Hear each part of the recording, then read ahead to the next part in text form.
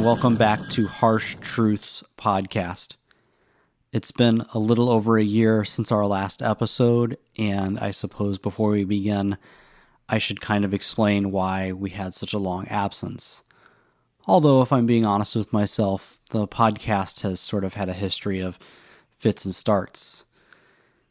Shortly after the episode with Kufar was published, I noticed that my companion animal Mazzer was acting a little unlike himself.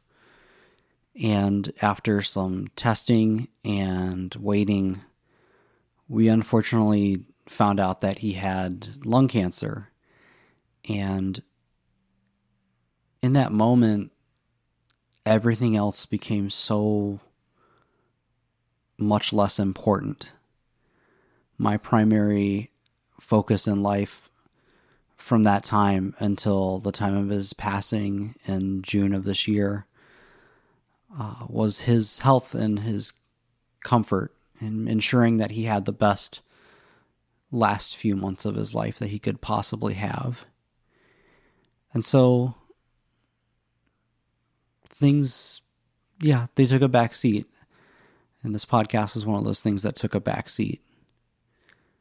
I do have to say that during this time and at the time following his passing, the outpouring of love and support that I received from the noise community sustained me.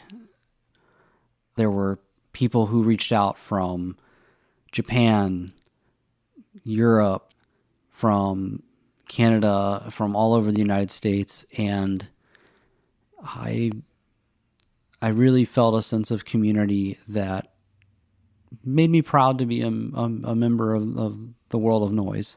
So when I felt that I could return to doing noise and doing things in the community more regularly, my first priority was to get this podcast back up and started, because I feel that this has the potential to serve a greater purpose in our community and bring us all closer together, if I have to be kind of cliche about it. So we're back, and I'm very happy to announce we're going to stay consistent. I have the next half a year of episodes already recorded. We're working on editing them. Hopefully the sound has improved since last time.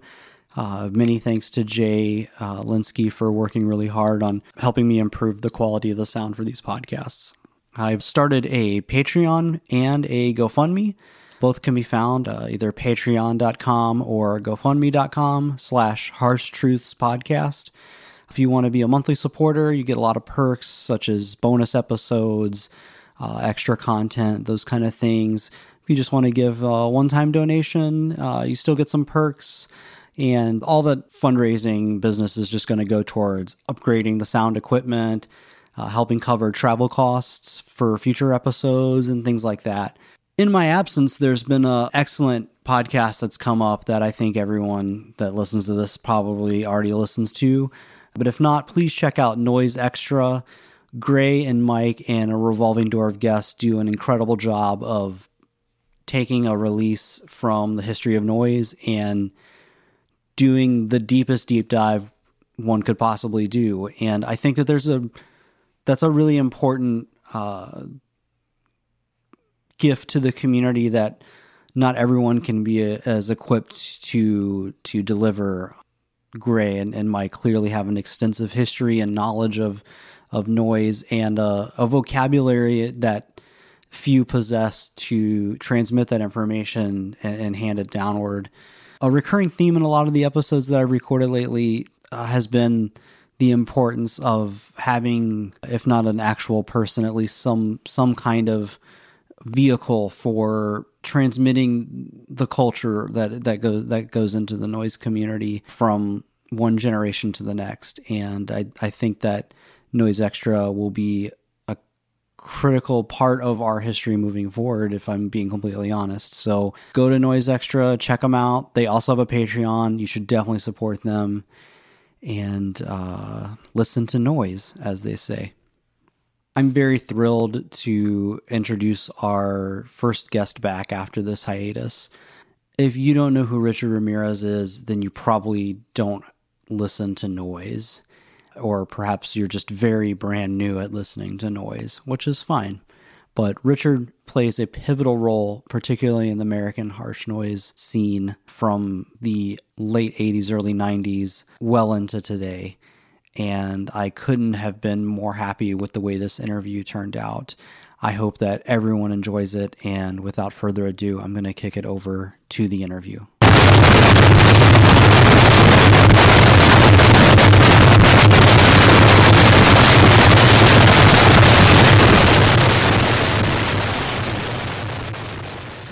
Thanks so much for taking some time to sit with me and have a conversation. And just to get things rolling, can you introduce yourself? I'm Richard Ramirez. It's always weird at first. Like it is. Cool. So a lot of people ask the question about your name. Your name is Richard Ramirez. Yes. That's your real name. You're not pretending to use the serial. You're not. No. Yeah. So. I don't have a middle name. It's just Richard Ramirez. Richard comes from my father, my biological father. Ramirez comes from my father who raised me. So that's where the name is from. And so it has nothing to do with the serial killer at all. It's just a coincidence. It's a coincidence. And there's a lot of Richard Ramirez that live in Houston. I actually looked one time when I was younger, and there was actually 13 in Houston. Yeah. Well, so the majority of my family that didn't leave Mexico, Texas, or move to Ohio live in a town outside of Portland called Asherton. And when you go there and you look in the phone book, there's just like Leva.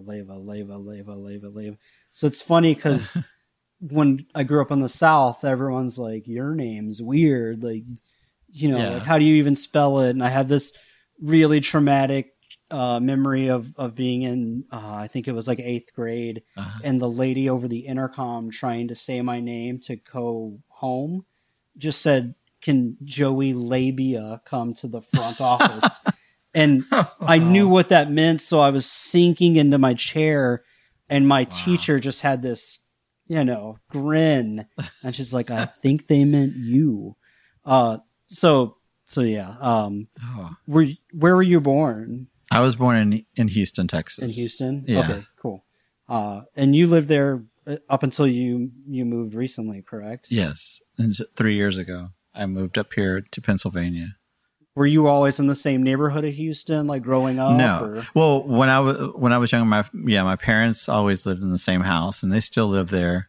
But I didn't. Like when I moved out, I lived in the city. So at one point, and then when I was living with Sean, we lived on the outskirts of the city. But my parents still live in the same house that I grew up in. Wow. Off of Blairwood.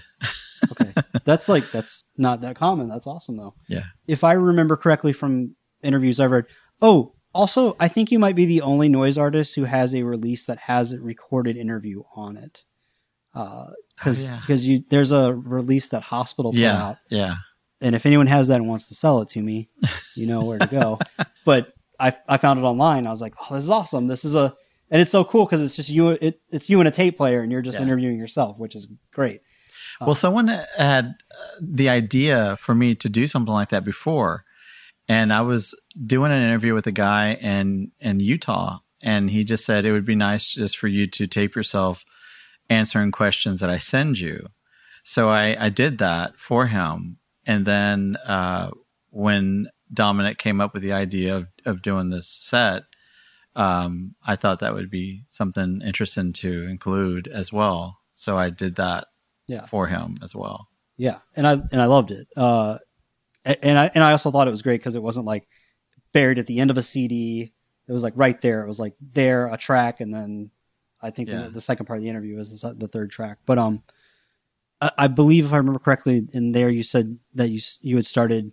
You were already doing noise by the time you were in high school, like before you Yeah. moved out, I'm assuming. Yeah. Were you drawn towards music as a kid, like as a young, like a real little kid, or? Yeah. When I was really young, my brothers, I have two older brothers, and they were sort of in the alternative music scene. I mean, they liked some of that stuff, like The Cure, Depeche Mode, and stuff like that.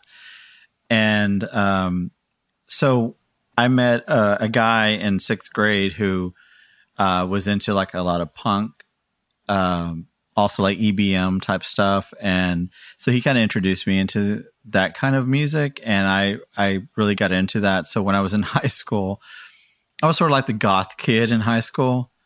But when I started listening to bands like Bauhaus or Susie and the Banshees, and then it went into like Skinny Puppy and stuff like that, I always liked the stuff that a lot of the industrial EBM type bands were doing that were more instrumental or experimental tracks. And so there was a show in Houston called Monster Island Beach Party that used to play some of that stuff. And so I started hearing other artists like Throbbing Gristle, SPK, and stuff like that. And I really liked it. So I started getting into that stuff. And that kind of led me to like Nurse with Wound, Current 93, Non, and stuff like that. But I wanted something harsher than that. And I was recommended like The Haters. And that was, I think the first time I heard The Haters was probably in 87. Okay. And I really loved it. And then I heard Non, and I liked some of his work. And especially like the Live in London release, Sick Tour, stuff like that, I really liked. And so it kind of started from there, and I started hearing more experimental into noise artists. Okay. For me, when I started, I had a this has been gone over so many times, and when I do these that I don't want to go over it again. But you know, I had a kind of a unconventional upbringing, and so when I finally had access to music that I wanted to listen to, I already had plenty of like anger and aggression built up that I sought out, and because I had access to the internet, I knew that stuff existed. I could search and find it. And so it was almost at the same time as I was really discovering that music spoke to me, I was also realizing that like a particular kind of music spoke to me. You know, I know some people like they grew up with like classical music playing in their house when they were kids, and so they always loved music. But then when they got older, like, you know, they heard Flipper or something and realized like, oh, I like weird shit. Right. So did you ever have like a moment like that when you were younger, like where it was like, oh, I'm not gonna like radio music. I'm drawn towards something different. And was music that first thing, or was it something else? Yeah, it was. I was going to clubs really young. I was probably 14, 15 years old when I was actually going to clubs where it was 18 and up or 21 and up. And I was able to get into them. And there were a lot of clubs that played a lot of the gothic, industrial, EBM, whatever, all of that. And there was one particular club, which is still in Houston, Numbers was the name of the club. And I would go to all the time. And they played a wide range of stuff, including like Coil and stuff like that. They would actually play that. And I was always there. I was always going to different clubs in the area, but I preferred to go to a lot of the quote unquote underground clubs. And there was a club called Therapy that would open at midnight and would stay open until 7 a.m.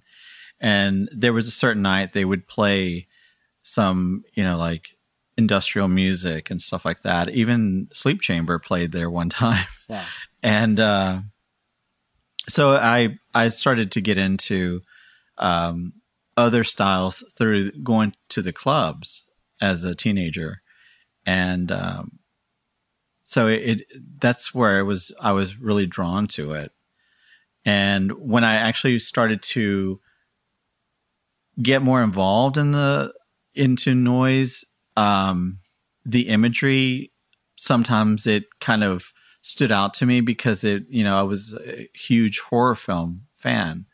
I had been going to horror films since, I think my first horror film was Phantasm, and I think that was 78, 79, something like that. And I was really young. I was like 5 years old when I went. My mom took me to them. She loves horror films as well. So that was always something that was a part of it. And I always loved the music in the horror films.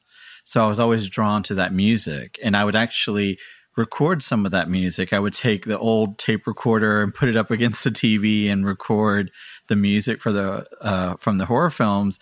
And I would just put them together, like collage them together, and just listen to that over and over because I always loved the music. Right. And that was when you were young, like when you were a kid. I was really young. I was like 9, 10 years old when I was doing that. But I've always been drawn to music. So you had gotten into music and had already gravitated towards underground music, pretty early on as a teenager. Yeah. Had you made music prior to that? Like, were you a traditional musician before that at all? Okay. No, not at all. I don't know how to play an instrument at all. And that was, I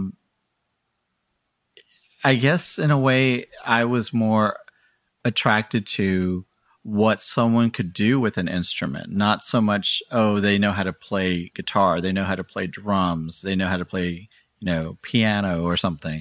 It was more of artists that could take an instrument and do something completely different with it, or take it and extend what it can do, or its natural use, I was always attracted to that.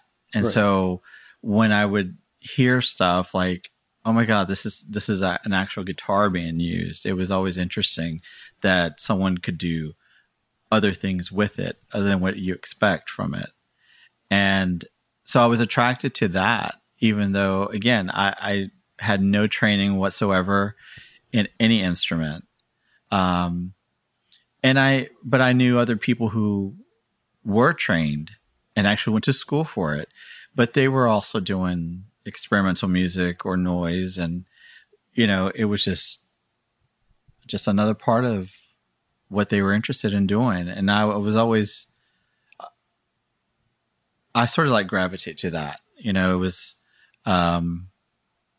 because in school I was considered a weirdo, I was this goth kid, who people always just sort of tormented me in school. Right. I came out early in school, so I was treated very poorly in school. Right. So I just had my group of friends, I was with a small clique of goth and punk kids, who I hung out with for a while, and then that kind of ended too, sadly. Right. So you came out early on, like? Yeah, I actually came out when I was around 14. Oh, wow. Okay. So around the time you were discovering. Yeah. And I was actually outed in school when I was a freshman. A friend of mine found out I was involved with a guy in school that was a guy that she liked. And I accidentally, and it was an accident that I brought up being involved with him. And she was disgusted by it, and she told everybody in school about it. And it started to get around school. And when he found out that I had told her, he thought I told her on purpose, and I told him it didn't happen that way. Well, that ended my relationship with him, and he kind of threatened me that if I told anybody about it. So, yeah, it was pretty bad. And this is not like today, where people are. I struggle with the word, but I guess like it's I'd never want to say it's easy, you know, because Right. I don't have this Right. experience, but it's probably it's more in the social consciousness that Yeah. like sexuality is not a choice, Right. and that like, you know, someone might be coming to these understandings when they're younger, Yeah. and so there's a little more acceptance. you Well, know? my mom knew well before I came out to her. She actually knew when I was 5 years old. My father told her, you know, when he grows up, he's going to be gay. And my mom just said, oh, well, if he is, he is, Right. you know. And my dad just, I guess, saw that in me and just, I guess, wanted to prepare my mom. And she was fine with it. My mom had gay friends and she had no issues with it. No one in my family ever had issues with it. When I told my brothers when I was around 15, and they didn't have any problems with it at all. So I've had a great family. Like even aunts and uncles have been great about it. You know, they've known since I was a teenager and never had issues with it. But being into noise, you know, yeah, there've been some issues with people Sure. that have had issues with me because of that. So, you know, especially for you at that time, you were, I hesitate to use the word fringe because that can be kind of insulting, but your identity was already on the outside of the standard or the Right. norm. Do you think that you were moved towards underground music in any way because of that, or was that just? well, I think I found when I started going to these clubs, I found that I was around other people that accepted me for who I was. And there were also people who were exactly like me. So, so that was comforting, Sure. you know, and I felt more at home when I would go to these places because again, I was around people who were not bothered by me and others who were like me. And even some of the gay leather bars, they were playing, you know, you could go in Houston, there was a leather bar that was playing industrial music at the time. I mean, you weren't going in there and hearing Cher or something like that. Right. You would go in there and you're probably going to hear like Frontline Assembly or A Split Second or bands like that, you know, a lot of Wax Tracks records type bands. And that was great. I mean, I was happy there, you know, and then getting more into the experimental scene, which, you know, I usually use that as an umbrella of all sorts of things like noise and sort of drone and, you know, that kind of group of friends that I had at the time, most of them were very accepting of me.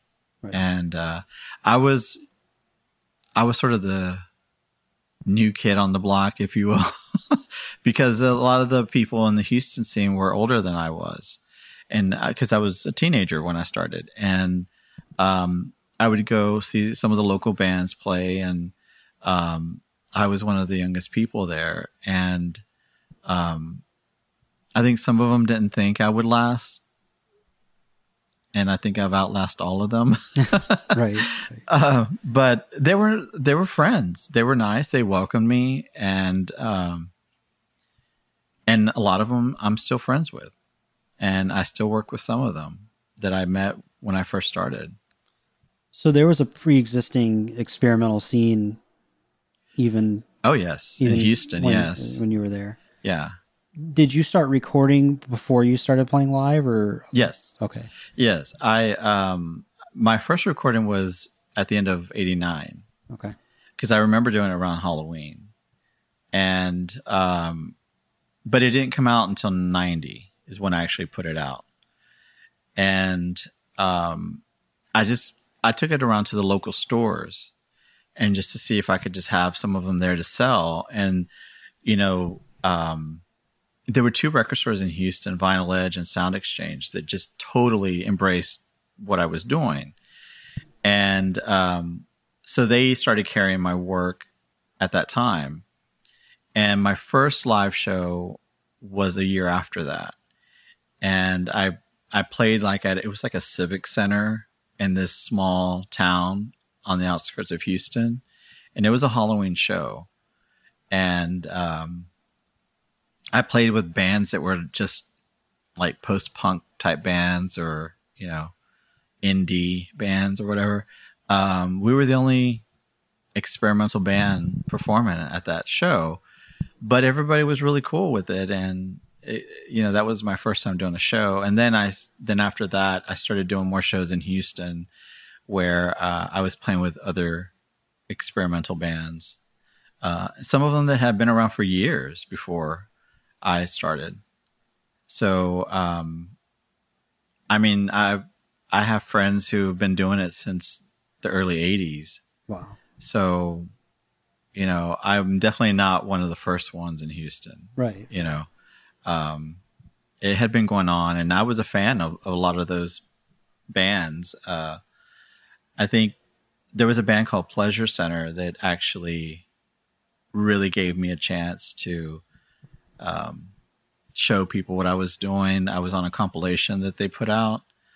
And then there was another local band, Turmoil in the Toy Box, that actually gave me a chance to open up for one of their shows. And I became really good friends with them. And one of the members, Austin, is in Black Leather Jesus, and he's been in the band for quite a few years now. So, wow. With that first recording, what was that like? Because this interests me a lot because I too have no other musical background. I sang in a couple hardcore bands, and then I did this, and going in, I had no idea what to do. I have a friend, Stan Simon, who I hope is listening because I love him, but he's a wizard of music in general, and he fixes guitars as a side job, and I legit I took him a Grey Wolves recording, and I was like, how do you think they did this?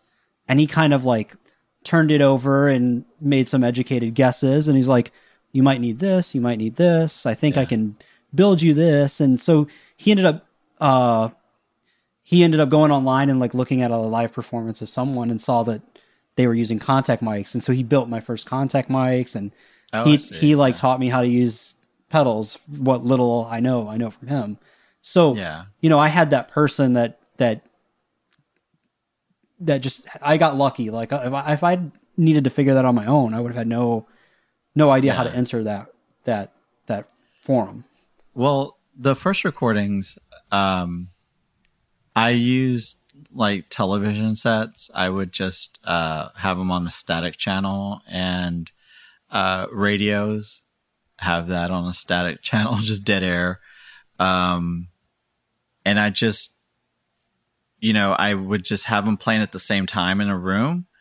And I had an old 70s turntable tape player that was my grandmother's, that I used to record. And I used that as well, because the turntable, when you would put it on the setting of the turntable and you would mess with the actual turntable itself, it gave a weird like metal sound. And then when you would twist it a little bit, it would give like a creaking sound. And so I utilized that a lot in my early recordings. And another early recording that I did, it was just, I turned on the television set, I had two radios on, and I just let it record. And so the whole thing was just static noise. And it was a project I did, only one release. It was called Serpent Orange. Silly name. There's a long story behind that name. But anyways, I did that, and it was just static, and that's all it was. Wow. But the Black Leather Jesus stuff, it was mainly that turntable and television set and radio. And I just blasted it really loud and recorded it. Did you record it with like a room mic or? No, it was going straight into the stereo. Oh, okay. Because the stereo had for like, input, output. Right. Like it had all that. It was old. Yeah. And so I hooked it up to that and record straight onto the tape deck that was in the stereo. And then did you just proceed to copy the tape from there? And yeah. Then did the artwork Xeroxed? And yeah. Well, and I was in high school, and I worked for the newspaper and yearbook in high school. So I was able to go in and take clip art and print out the lettering and everything at school. And I was able to Xerox it there. And so I just started doing it at school. And so I just did stuff myself, and I would hand it out to people, friends. And then, like I said, the local record stores started carrying them. And then at shows, when I started doing shows, I handed them out at shows. I didn't sell them at shows. I just gave them to people. Sure. So that's just kind of how it started. From an early age, you had a fascination with horror movies. Yeah. And that obviously shows throughout all of your work. And then when you're in your early teens, you get into underground music. Did you have anything else that you were really like interested in that like informed your art, I guess, is the question I'm going to ask. Well, I was also, I painted a lot as well. And so I was into a lot of abstract expressionism, and I liked a lot of some of those artists. I was, a huge fan of like Hans Hofmann and Mart Rothko, Franz Klein, stuff, artists like that. And so that I think had a little bit to do with it as well. And some of the art that I used, it wasn't always pornographic stuff, so there were certain art influence what I did. And I also, because some of those artists, to some people, like, oh, I can do that. Anyone can do that. Why is that art? But, that's just the ignorance a lot of people have about what people do, right, and think they can do it as well, but they don't. Yeah. So I just always been interested in things that I felt were, I guess, outside the box. Sure. So, and I always dressed that way too. I used to do my own clothes as well when I was a kid. Okay. And I did stuff with friends as well, and that goes into how I got into fashion. Right. So, but I've always been influenced by not just music or film, but art as well. So there were like some other experimental bands and acts like in Houston by the time you got involved. Were you aware? I know you said you had been exposed to the Haters. Yeah. Were you aware of anyone doing, the more abrasive noise? Well, after artists like Merzbow, like I got into that shortly after. It was, I would go to for example, Sound Exchange. I would go to their store, and they had an experimental section, and I remember they had a case by the counter where they had a lot of the specially packaged releases in the case, and they had some stuff from like Chop Shop and Smell and Quim, and so I started buying some of those because I loved the way they were packaged. Right. And so I started hearing early on some of those other artists like that, and it was just, sometimes they would recommend somebody, if you like this, why don't you check this out?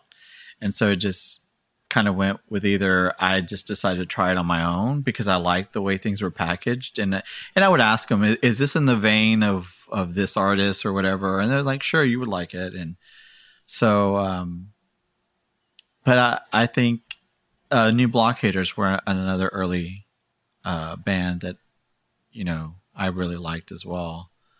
And were an influence in what I do. I think The Haters is probably the biggest influence in what I do. Sure.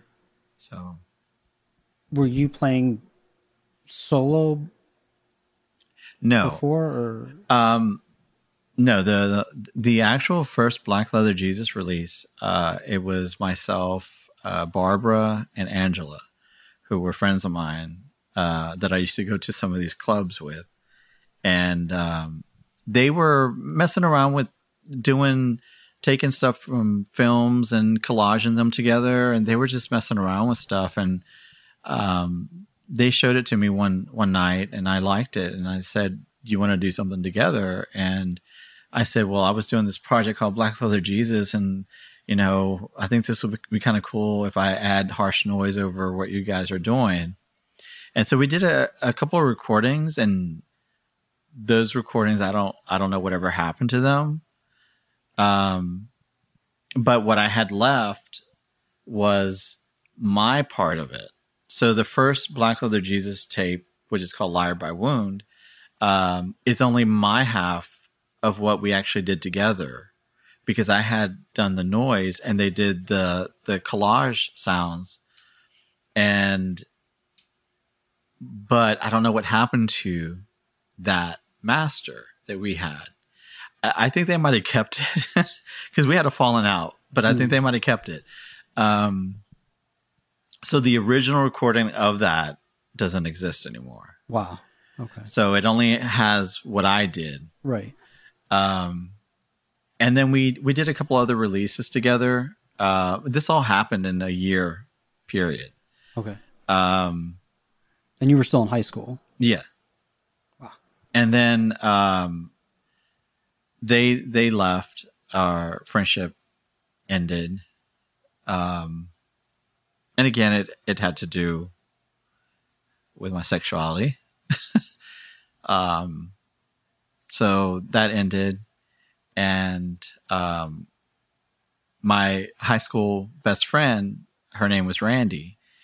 And so I started working with her in Black Leather Jesus, and my friend Scott, who I also went to school with. He was older. He was a year older than I was. And Randy was my age. And so they came into Black Leather Jesus on the 4th release. But that was 92. So that wasn't that long after. Right.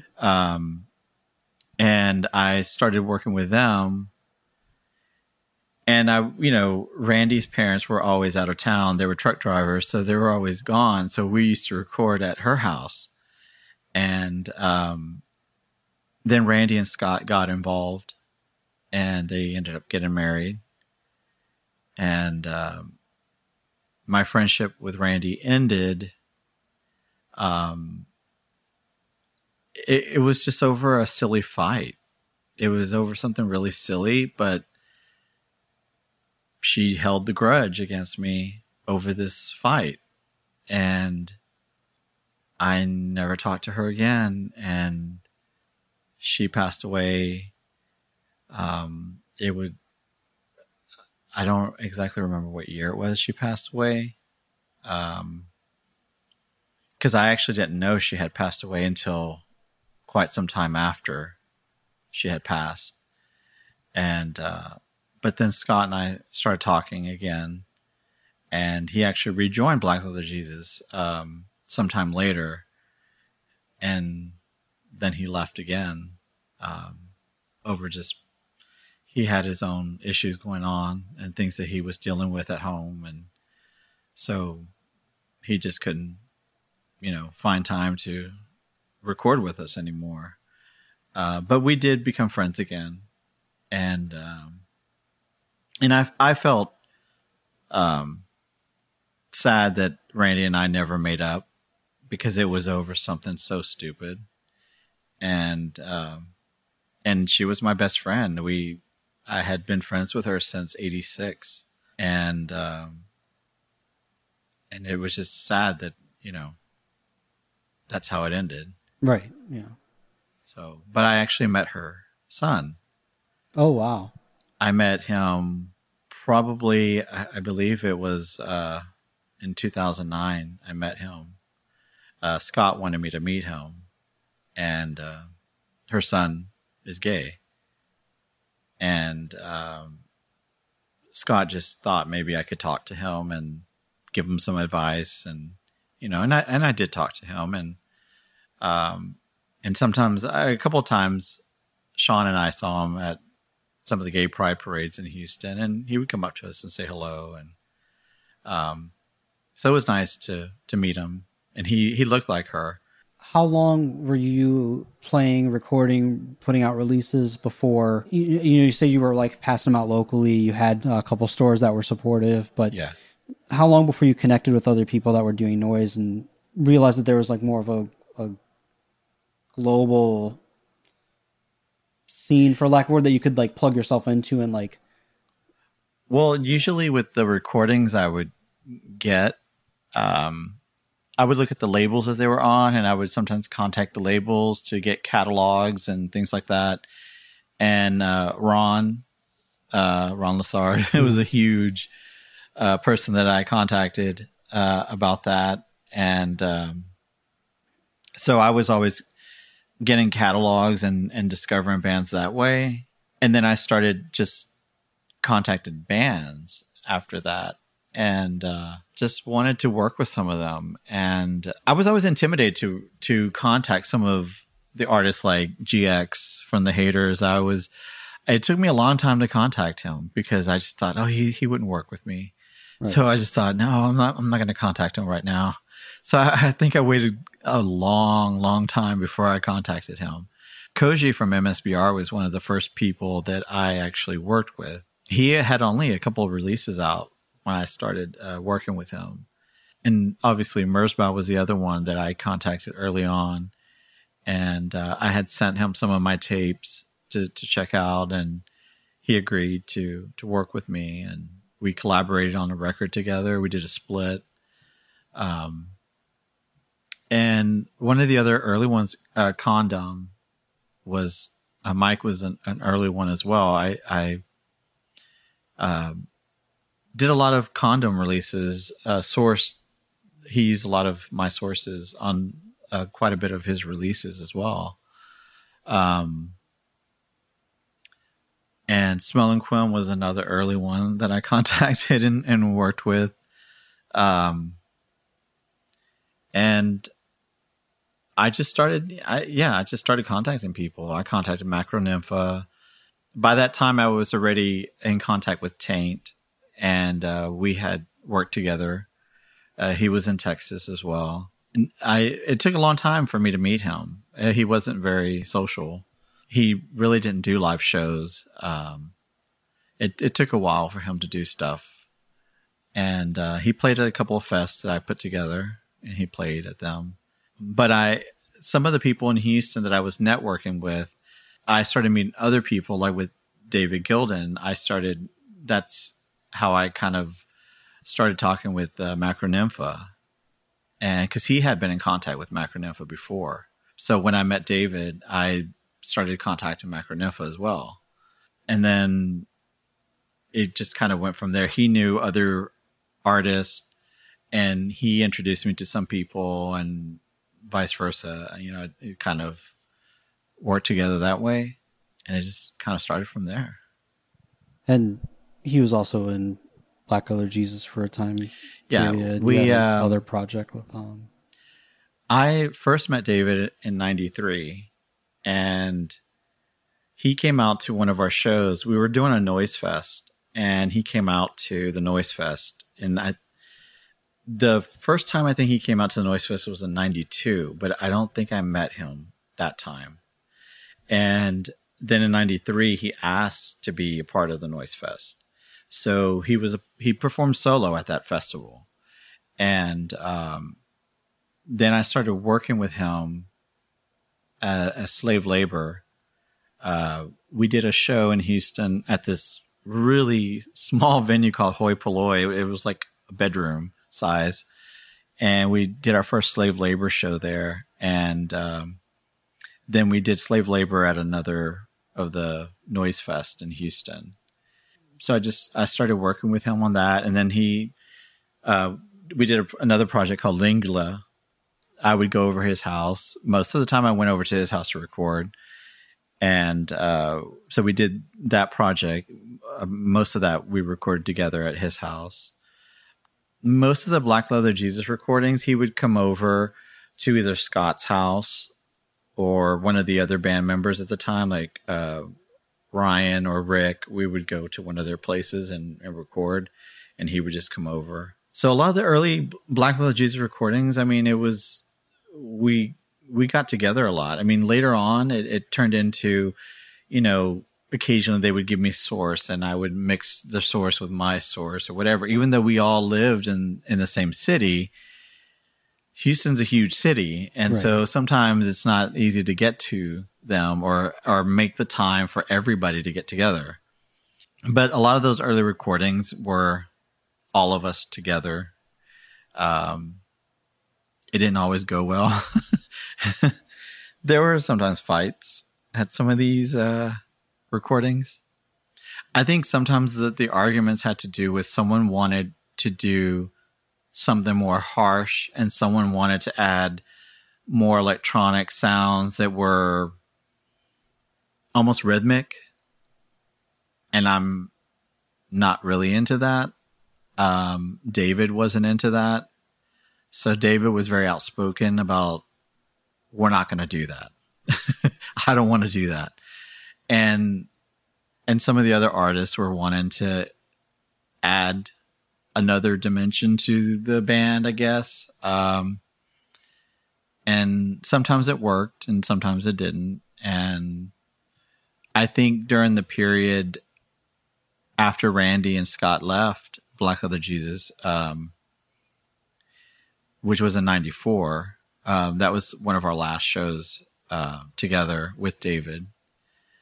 After they left, David and I continued to do it. And Kevin Ogg came into it around 95. And I also started working with Ryan, Rick, Herman, and Josh. But it was not all of us at the same time. Sometimes it was 2 or 3 of us at a time. Occasionally we were all together. I think Kevin Ogg was definitely somebody who didn't really get along with everybody. He and David clashed a lot. So, and at the time I was dating Kevin. So there was definitely that issue that was going on as well. I mean, I guess he knew my history with David, so that kind of bothered him a bit. And David definitely wasn't comfortable with working with him. But we got some recording done, and then there was a couple of recordings where it was just Kevin and I. And initially, we were going to release it just as Fetus Furs because that was his project. That was him. It was not me. I just appeared in some of the releases, but he had been doing that years before I was ever involved. And because again, he wasn't originally from Texas; he was originally from Michigan. Then he ended up leaving. And moved back home, and he passed away in 96. Right. And at that time, I was still working with David and the rest of the guys. We worked together for a couple more years, and then that was it for that lineup. David just disappeared, and never heard from him again. It's fascinating. I'm sure I'm not the only person listening to this is not fascinated because, especially for some of us who are, newer or younger, David Gilden's like a folklore. It's like we know like the recorded output that we have access to, and it's like even then. I mean, a friend of mine gave me a bootleg copy of Sawgasm. And it was like, here's Sawgasm. And it was like, oh my God, I get to listen to this. And it's so funny because like you're speaking candidly about someone who you're kind of humanizing someone that otherwise like mythologized. Well, and speaking of Sawgasm, he did that project with 2 other guys. I don't remember. I actually only met them once.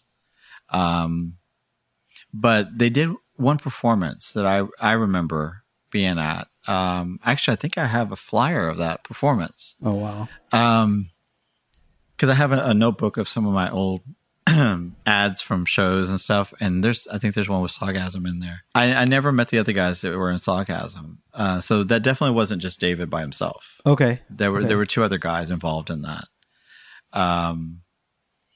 and David was, a lot of people that were in the experimental noise scene in the 90s, they definitely know David. They knew him. We had a chat about this on tour when we were doing the tour with Hiroshi. Greg from Dada Drummond had brought up about David and how some people didn't believe he existed, but he was a real person. And so at the first show that we did on the tour, I took Greg to Domikos and Austin and Carol and even Kevin Novak. They all knew David. And Domikos was friends with him, but he definitely was troubled. He had some addiction problems, and he was not easy to work with at all. I mean, he's a great artist, and yes, when people say that his certain releases from him are like masterpieces, yes, they are. I give him credit for that. He was a great artist, but he just. Apparently he had a lot of demons that he was dealing with, and I did try to help him. I was there several times when he was going through some things, and it was tough because his family, his mom and dad didn't know how to deal with him. And I actually talked to his mom a few times when she didn't know what to do. And I would try to talk to him about it, and most of the times he just didn't want to hear anything about it. He didn't want to be told anything. And right before we stopped talking, he called me and he said he was trying to get help. And that was the last time I talked to him, and I never talked to him again. And I didn't even know he had passed until someone had sent me a link to an obituary of it. And someone had posted about it on one of the noise boards, and I didn't even know. He's become very mysterious to people, but he was a real person, and there's a lot of people who know about him. And there's actually a video of him in our Black Leather Jesus performance. There was Old Europa Cafe put out Macrocephalus Compost 2 video compilation. And the Black Leather Jesus performance on there, he's on. He's the guy playing guitar with a cap in the background. That's David. The other two are Randy and Scott. And I'm the one on the floor playing the sheet metal. So he was real, but he did record a lot. Actually, he recorded hours and hours of stuff. I know there were times when I went to record with him and we would record straight for like 3 or 4 hours. Wow. I have some of those recordings that have never been released. I did release one of them that I was involved with, one of the Lingula releases. I've been asked a lot about them, but I don't know. I just want to point out that we are 6 or 7 years into your history, which is the mid 90s, and you've already had 3 friends pass in that short period of time. Was that? Well, actually, there was another. Donna Meekley was another Black Leather Jesus member that passed away. She was only on a couple of releases, but she was killed in a car accident, drinking and driving. She was a performance artist in Houston. So she mainly did contemporary dance, things like that. And she did occasionally do some experimental music. And I invited her to record with us one time because she was dating one of the guys in one of the other bands that we did a show with. She did this performance where she just had microphones on her body, and it was just feedback. And the whole time she was doing a dance, and I thought that was really cool. And I asked her if she would record with us, and she did. I didn't know her that long, and so she was killed in a car accident not long after I met her. So it was just, she was only on a couple of releases, and I actually did a release with her. Yeah, that was a short period. With David, again, I never knew what happened to him afterwards. I never heard from him. The last time I had heard anything about him was that he had moved to California. He was doing some kind of like black metal or something. I wasn't sure. And I think at that point, everything became, whether it was a rumor or something, I don't know. Right. But yeah, I had my share of people asking, was he for real? You know, it's like, yeah, I mean, there's people you can ask that knew him. And again, there's video proof, right, you know, that he existed. But I am glad to see that there are people who are still interested in what he did. And I believe there are people who are doing reissues of some of his work. And I think that's great because, I mean, it's great stuff. And I think people should revisit a lot of that. I think it's great that they're discovering him or rediscovering. Right. So he passed away later on. And you Yes. found out about Randy passed away later on as well. Yeah. So it was really two people in that time period that you knew of that had passed. Yeah. Was that? I mean, that's even, you know, at any age, in any situation, having people that we're friends with or loved ones pass is always difficult. And I mean, you recorded Memorial for Kevin.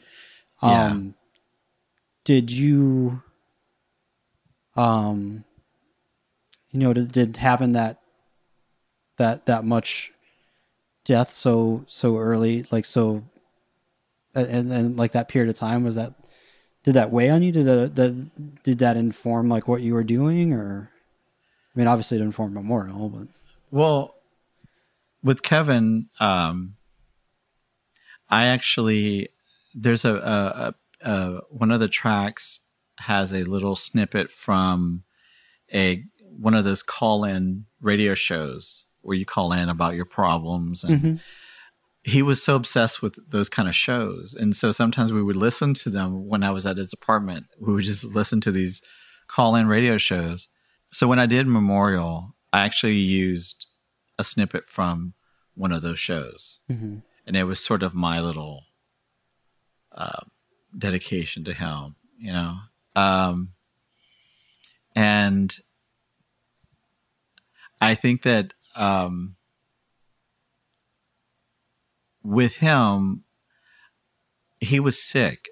He started to get sick, and I was there for him. I mean, a lot of people know he passed away from complications of AIDS. And I knew before we got involved that he was HIV positive. And, but when he started to get sick, he didn't want me to be around when he wasn't feeling well, even though I was willing to be there whenever he needed me, but he kept pushing me away.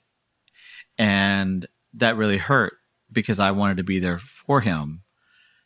And he wanted me to move with him back home to Michigan.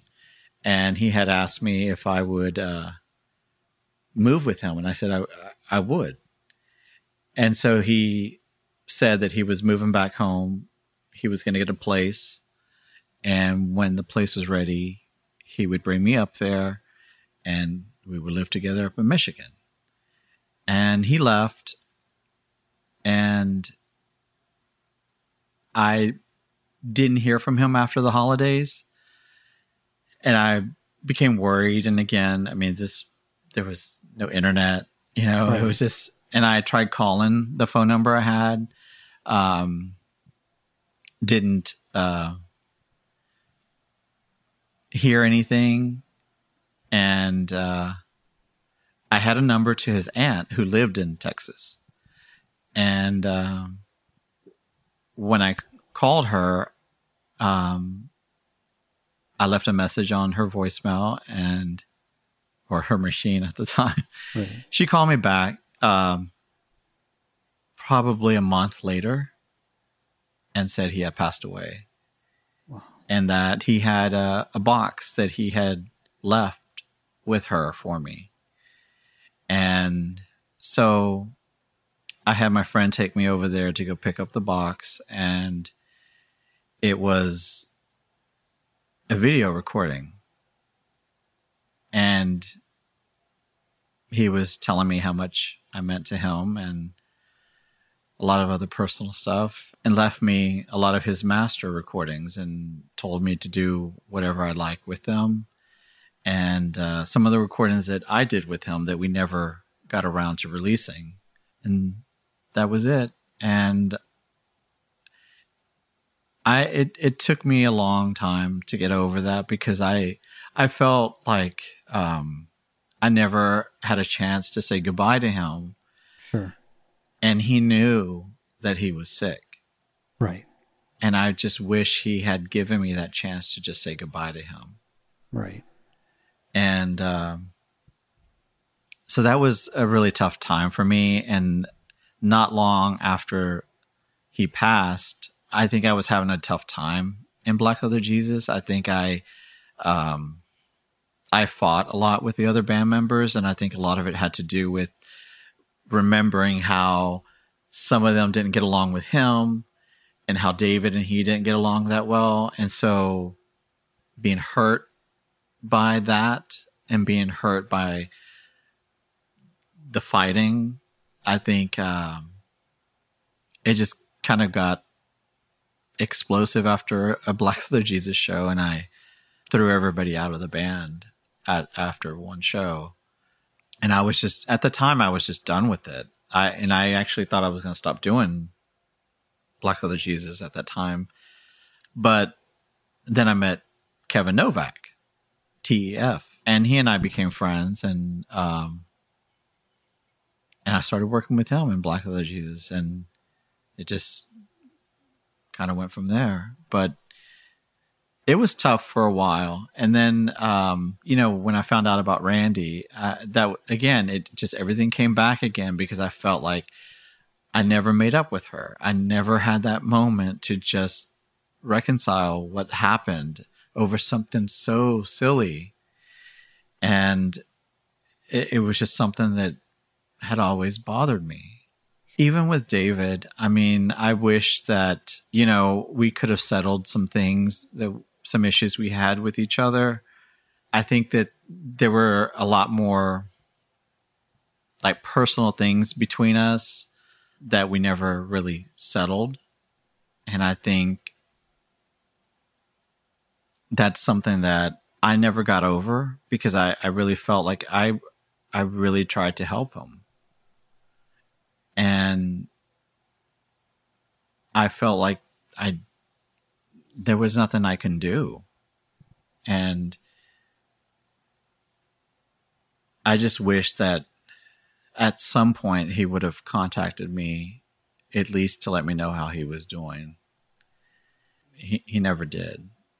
And with Kevin Ogg, the thing that really bothered me was that there was rumors that I was HIV positive because that I lost him because of that.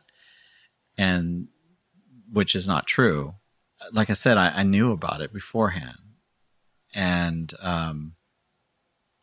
so it's silly that even in this small community that there would even be like that kind of rumor.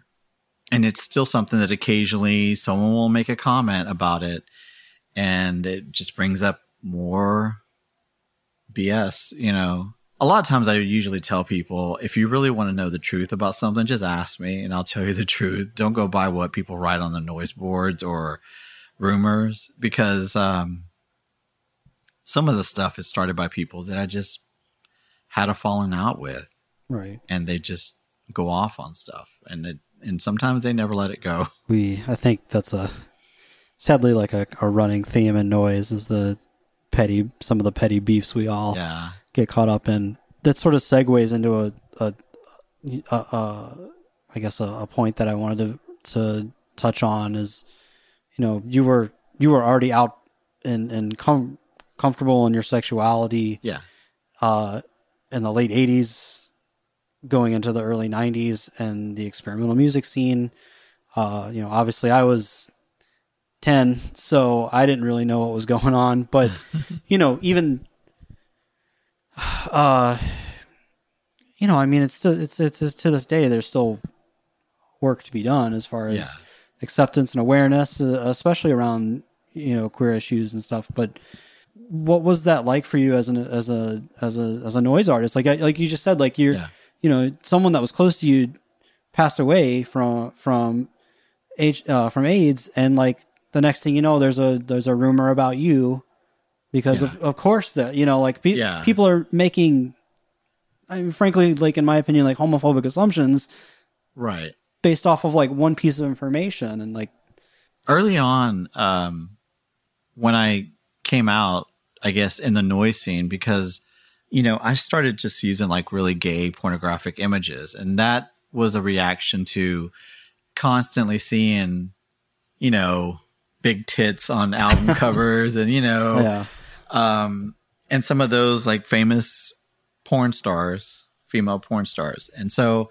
I thought, well, I want to have something that I like, so I started putting naked men on the cover, and I thought, well, I can't be the only one. I mean, come on. So I started doing that. I didn't do that initially, but then when I started to do it, I got some hate mail. At first it was silly, and then later on it got a little more intense. I got death threats from people, and still it continues. I mean, I still occasionally get hate mail. I mean, one of the last times we went to Europe for tour, before we went on tour, I got an email from someone who said that we wouldn't make it out of France alive. So it still happens. I dismiss it a lot of times, and to me, a lot of it's just, I usually look at it as if you're spending your time trying to tell me how wrong I am for being who I am, then you're probably not comfortable with who you are. Sure. And a lot of times the homophobia is that. It's self-loathing. It's someone who can't deal with their own sexuality. Right. I still get it. And even some of the band members in Black Leather Jesus, like some of them, when they joined Black Leather Jesus, got hate mail because they had joined, and they joined what they called a fag band. So some of the members, it actually kind of hurt them a little bit, but the band members have been very supportive being involved in it and working with me. And I just think it's silly. I mean, it's, if you don't want, to deal with me because of who I am, that's your ignorance, Sure. And I don't have time for that, but I still get that. I still get homophobic comments, and I've even had someone write me and said, I really liked what you were doing in the early 90s until you started using all that gay shit on your album covers, and then I stopped listening to you. I thought, okay, well, I don't stop listening to somebody because they have a naked girl on the cover. Right. It's like, if I like it, I like it. Yeah. Well, just knowing that experience for you gives me another level of appreciation for you as an artist, because a lot of us don't have to deal with that. No one is messaging me about how much they hate me based off of the way I was born, Right. I've had, I've heard racist comments about Mexican people because people didn't realize I was Mexican, but like, right. I've never had someone directly go like, that guy, fuck that guy, hope he dies. At least not for, anything that I can't change about myself. There's plenty of people out there that hate me because I don't eat animals or drink, or because I talk shit on the internet about something. But, like, like that's, just being able to have that resiliency speaks a lot to you as a human being. You recorded under your name and as Black Leather Jesus in the beginning. I think if we were to go through a list of all the names you record under, It's that would be a whole ridiculous. episode of the podcast, which maybe I'll do that as a bonus episode. I'll just go through the whole list. But, I do want to touch on a couple of the projects just out of mostly selfish reasons. But, there's Werewolf Jerusalem and Crash at Every Speed and good Lord, a lot more. Those to me, like when I think of the four I think of when I think of you is Your Name, Black Leather Jesus, Werewolf Jerusalem, and Crash Every Speed, which is like I think I've told you before, that's like my one that I like the most, just because of the high end is where I love to feel tortured. Yeah, I guess the question is like why all of the projects? Why all the projects? What's the motivation behind, like for me, I have a few project names and credit where credit's due. I probably wouldn't have thought to like, I can name things differently if I hadn't seen you have different names. And like I said, there's a lot that have like pretty clear delineations, but sometimes when I record, I'll go back and listen to something and I'm like, that doesn't fit what I was thinking. And then I have to start a new project with that. Right. So yeah, I would like to know how that works for you. First off, the reason for the number of different projects has to do with, I just like the idea of starting something new and seeing where it goes and what I can do with a new project. I'd rather do that and have a lot of different projects versus all under one name and have like 800 releases. Because I probably already do with under my own name and Black Leather Jesus. But I like the fact of just starting fresh with something new and seeing where it goes. And sometimes they involve other people. Most of the time, they don't. But I've collaborated with many different people for different projects. And a lot of times, the idea to come up with a different project name is theirs, not mine. And so, and I'm fine with it. And but it's mainly because sometimes, yes, a certain project has a certain theme. And I tend to just try to stick with that project. But yes, there are several projects that maybe have a similar theme. But it is, again, it goes back to wanting to start something new under a different name and just seeing where I can take that and where, how I can develop that project. And sometimes there are projects that I've done only once and will never do again. Sure. Then there are projects that I have done and stopped, and people want more from that project, and I won't go back to it. Then again, there's some that I haven't done in many years and have been asked to do some of this project again, and I'm reconsidering.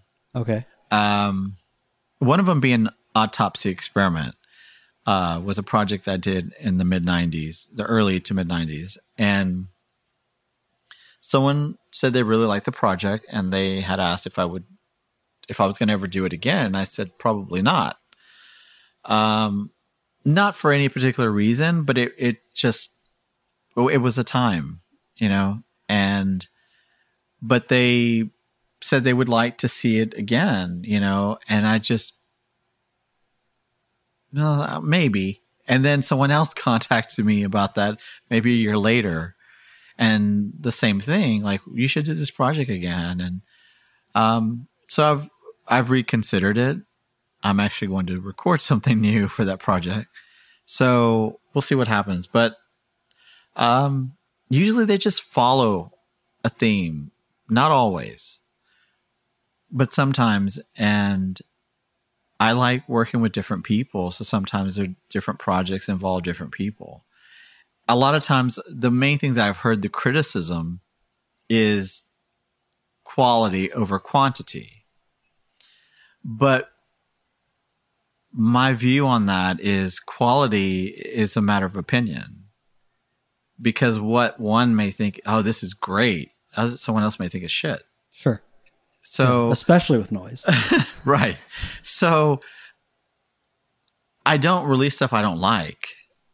I do re-listen to what I do.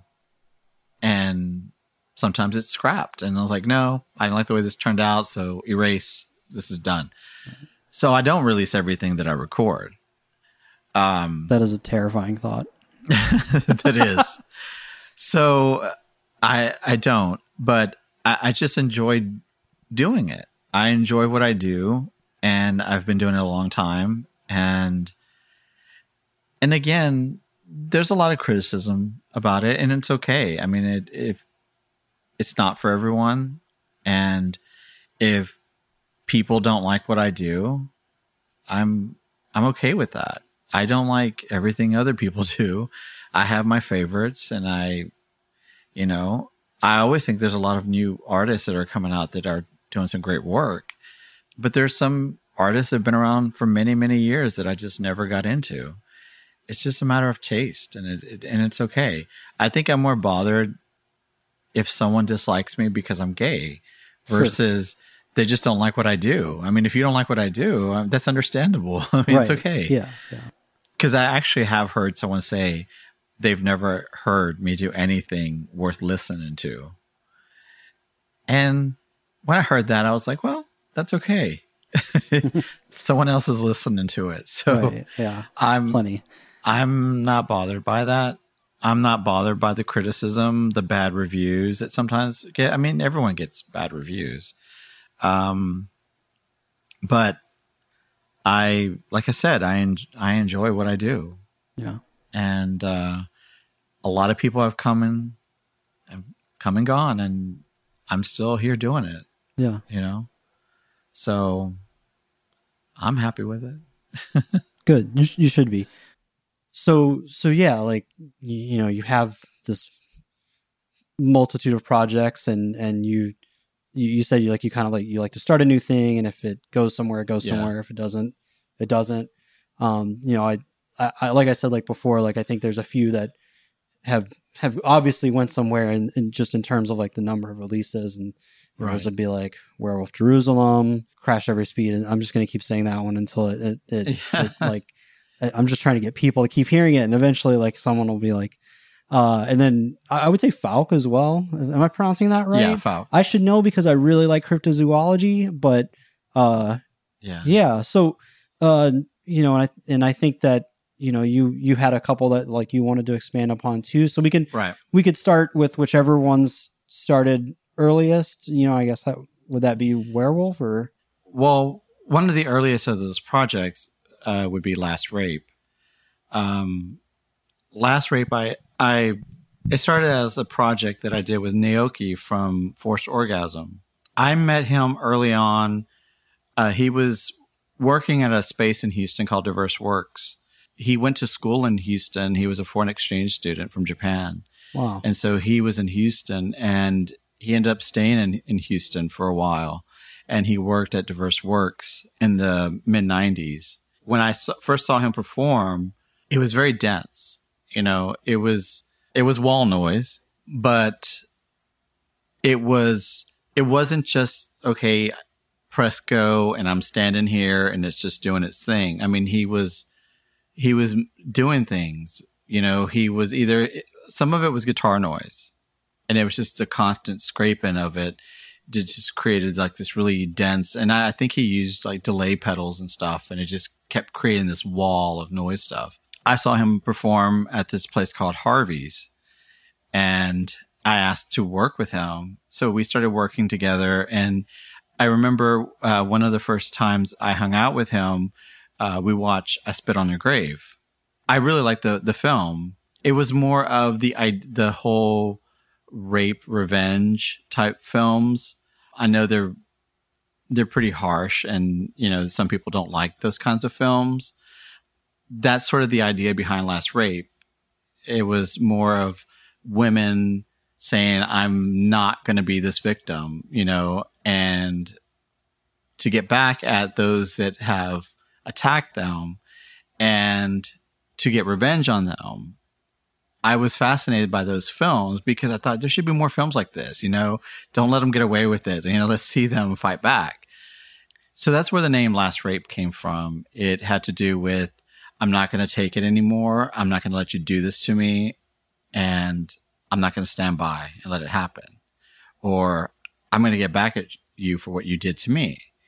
Some people don't like the name, and I understand why they don't like the name, but it's also it's personal to me as well, because that actually happened to me when I was 8 years old. Oh, wow. So it's something that happened to me, and I actually got back at that person.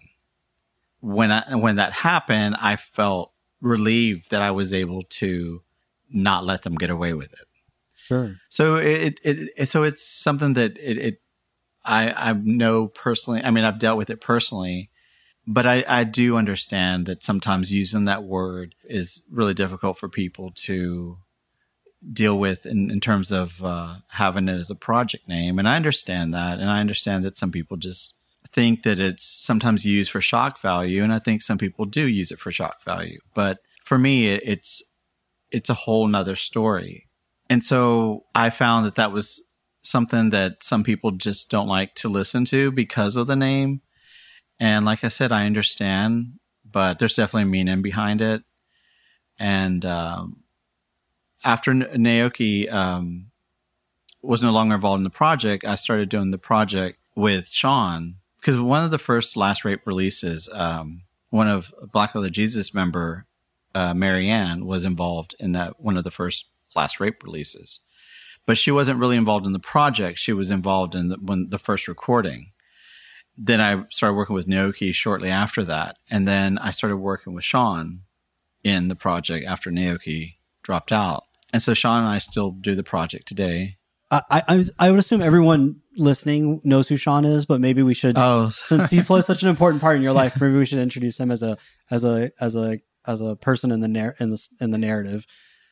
Sean Matzes, who is my husband. We were friends long before we were involved.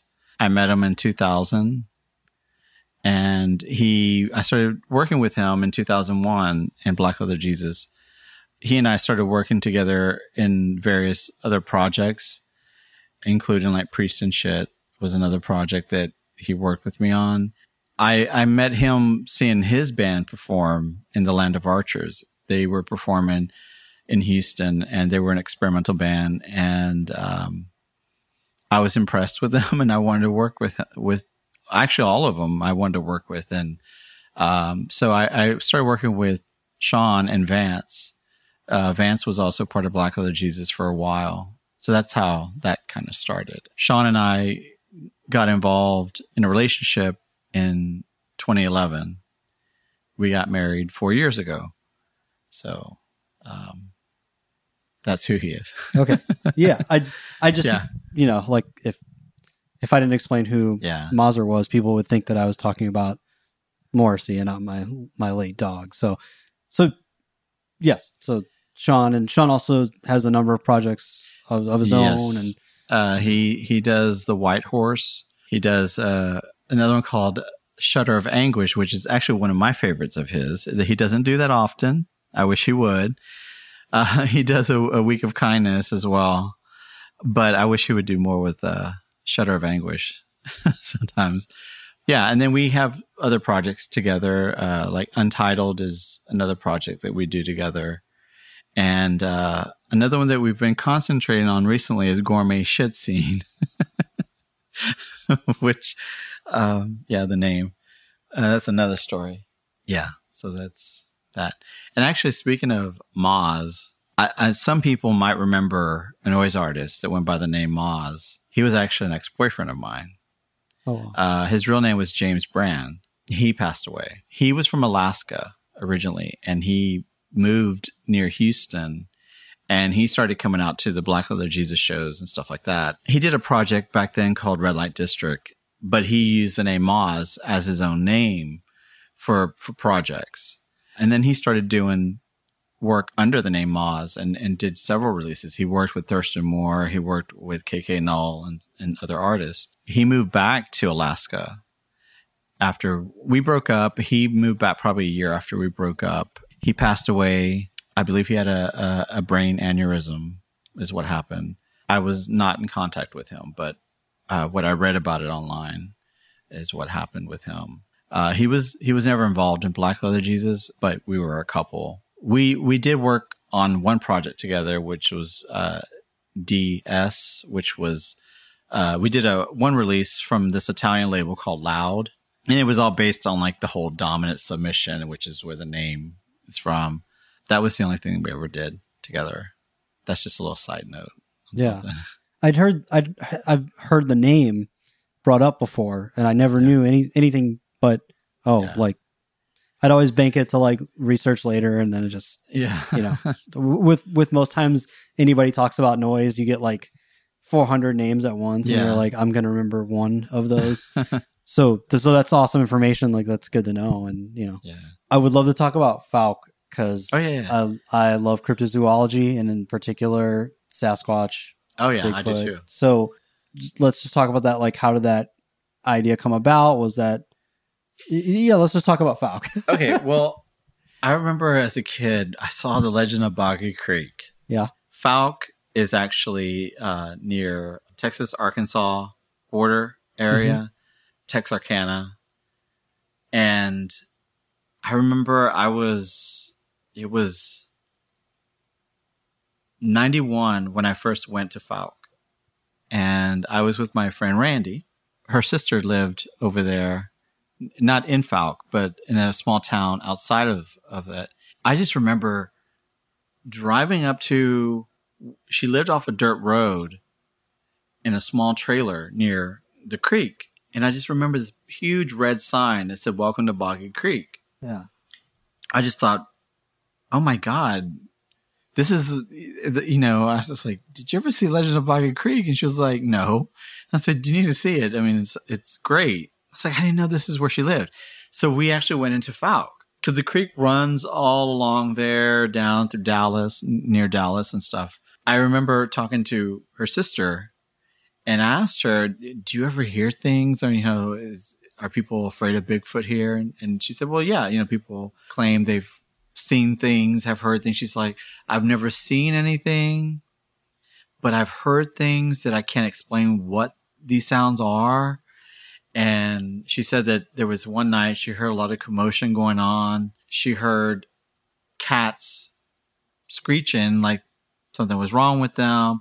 And then she said the next morning, like part of her fence was like bent down heavy and she didn't know what had done that. And, it was just, things like that. And so I was like really fascinated by that. And in Fouke, there's a actual, a small little, it's almost like a convenience store. And there's like a tiny, like Bigfoot gallery next to it or like within the store. So it's just, people are obsessed with that subject, but they're obsessed to like just insane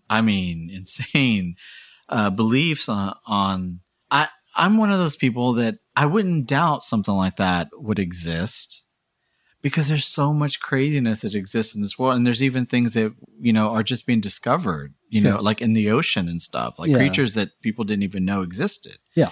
So there's always things being found. And my thought had always been, I don't really think that's a far-fetched thing. That's something that looks human, but not quite. And, so this fascination just kept growing, but it also had a little bit to do, which not so much connected, but a little bit in my eyes with my fascination with werewolves. Sure.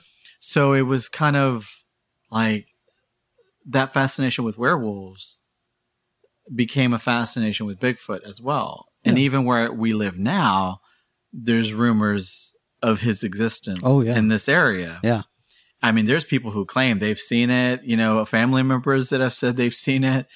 So, and in fact, there was a couple months ago, it was in the paper here that someone claimed that they had seen it maybe 2 miles from where we live. It's just one of those things I'm just fascinated by. Again, it became a project that I wanted to be focused on various forms of that creature or other creatures of folklore, Yeah. So that's sort of how Fouke came about. I don't do it that often, that project, but, it's fun. Yeah. It's a fun subject. Yeah. Yeah. I think, my most frustrating tape in my collection is a tape that I think Fusticunt put it out for you, and it's literally just filled. Oh yes, with the hair. The hair, yeah. Mine's like triple bagged because I'm like so stressed about the hair getting out, and I'm like so OCD about it. I'm like, I want this tape, but if it, if the bag within the bag within the bag has to open up before it's going to get all over my precious things, thus probably defeating Jim's point in packaging it like that. But whatever. Yeah. Me and Jim are forever at odds over packaging things. That's awesome. Like for me to find out and to know, because I've always been fascinated. I do believe that there is a creature out there that or creatures that like different species or breeds or something that right. is the source of this. However, I also on a like a more philosophical level, I think that, with the rise of civilization and with the rise of science as a religion of knowing everything, I think it's important that we just sometimes don't know the answer to something. I think like the human psyche needs that unknown. And I mean, I think the same thing for UFOs and stuff. I think it's just important that there's things out there that we question, because we live in an era now where largely the things that we've always as a species had been able to question, we've went out and answered. Like, when our ancestors looked up at the sky, they had questions that now we have the answer to. So we're no longer wondering about that. So I've always appreciated the idea of like that mystery as an important element to. Oh, definitely. Yeah. And I love field recordings of like the Bigfoot, the howls and the screams. Yeah. It's like, it's so awesome. Yeah. I went to it was the Milwaukee Paranormal Festival, and like this Bigfoot researcher was there, and his whole thing was playing field recordings. And it was over like they had an unusual, like, I don't know where these Paranormal Society people got this PA, but like it was like I would have loved to have played a noise set out of it, but he was just like on his laptop, and like I was like, he doesn't know it, but he's playing an awesome set of just like hit the field recorder and it's like blown out because of the volume level, and like it's like like the high pitched scream, and I'm like, oh my god, like I don't want this guy to stop his presentation. So that's just like a cool thing for me to know, and I hope other people can appreciate like the knowledge about that project. Have you seen the documentary, The Invasion on Chestnut Ridge? Yes. I like that whole series of documentaries. Yeah. Because I'm just like, we live. Yeah. Part of this is the Chestnut Ridge. Yeah. So. Innocent Young Throat Cutter was another one that was earlier on, and that was just me. That I did one release in the 90s. I believe it was 94 when I did the first release. It was, again, going to be a project that was like a one-time thing. The name came from one of those Time Life true crime books. One of the titles in one of the chapters was called An Innocent Young Throat Cutter, and it was about child murder. So that's where that name came from. And I did only one release at the time, and then sort of revived the project many years later. And it was a wall noise project that I had done. I mean, I had been doing wall noise early on. I mean, like I said, the Serpent Orange release, which is just static, would be considered wall noise. And that was 89, into the 90s, I started doing it. Meat Shop project, one of those releases were just wall noise as well. So I had been doing that style early on. Yeah. So you would have, I mean, I'm sure there's lots of online debate that would be there, but you had to have been one of the first people really working with that concept. Well, there was an artist, EEE, that were from the UK, and they were around in the 80s, and their stuff was just static noise, and it was just dense, and they never referred to their work as wall noise or anything. They just referred to it as static noise. So I was really influenced by them. I really loved what they were doing and what Chop Shop was doing, because some of what he was doing was very similar to wall noise as well. So there was people doing it before, But I started doing the early 90s was when I really started to do it. I mean, the whole HNW, like that came way later. Sure. But what I liked about what they were doing was, you know, they were very specific on how the concept was going to be, you know, and I mean, they had a concept behind it. And I'm a fan of like Sam, the Rita. I mean, we're really good friends, but he, you know, he's definitely one of those that came about with the HNW thing along with like the Cherry Point.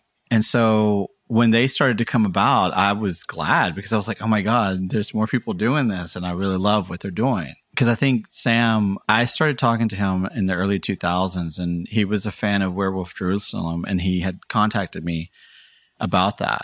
He had gotten a hold of a Black Leather Jesus release called Anti that we had done in the 90s. And that was, I believe it was 93 that Anti came out. He was very happy with it. I mean, he really liked the release because it was Wall Noise and it was like 93. Mm-hmm. And I hadn't really listened to it again. I hadn't gone back and re-listened to the release until I reissued it. Then I listened to it again and I was happy with what I was doing at the time, but I'm not really, I'm not one to re-listen to a lot of my work. When I record it, it's done. You know, once it gets released, I may listen to it one more time, but usually I don't. I don't like to listen to my own work. I'd rather listen to somebody else. Sure. Yeah.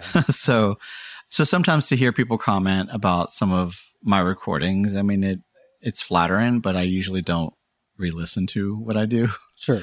Anyways, but the whole Wall Noise thing with these projects, it was never anything that, okay, this is going to be specific, you know, this is just Wall Noise, you know. I think that came later on. And because, you know, certain people want a certain style. And so when you have a project that has stuff that has a lot of dynamics in it, and then you have another release that has Wall Noise, and then another one that's maybe a little bit more ambient than the other ones, not everyone's going to be happy. Sure. So sometimes someone who's looking for Wall Noise buys your release thinking it's going to be a Wall Noise release, and they're disappointed that it's not. So that's another reason why I kind of created different projects so that you kind of know what to expect from the project. So I tried to do things like that. And when I started doing Werewolf Jerusalem, that had to do with, it was originally a title for a Black Leather Jesus release. Where did the name come from? Well, and that's the other thing that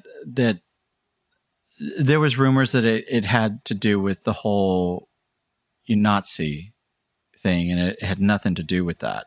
I was actually in my room.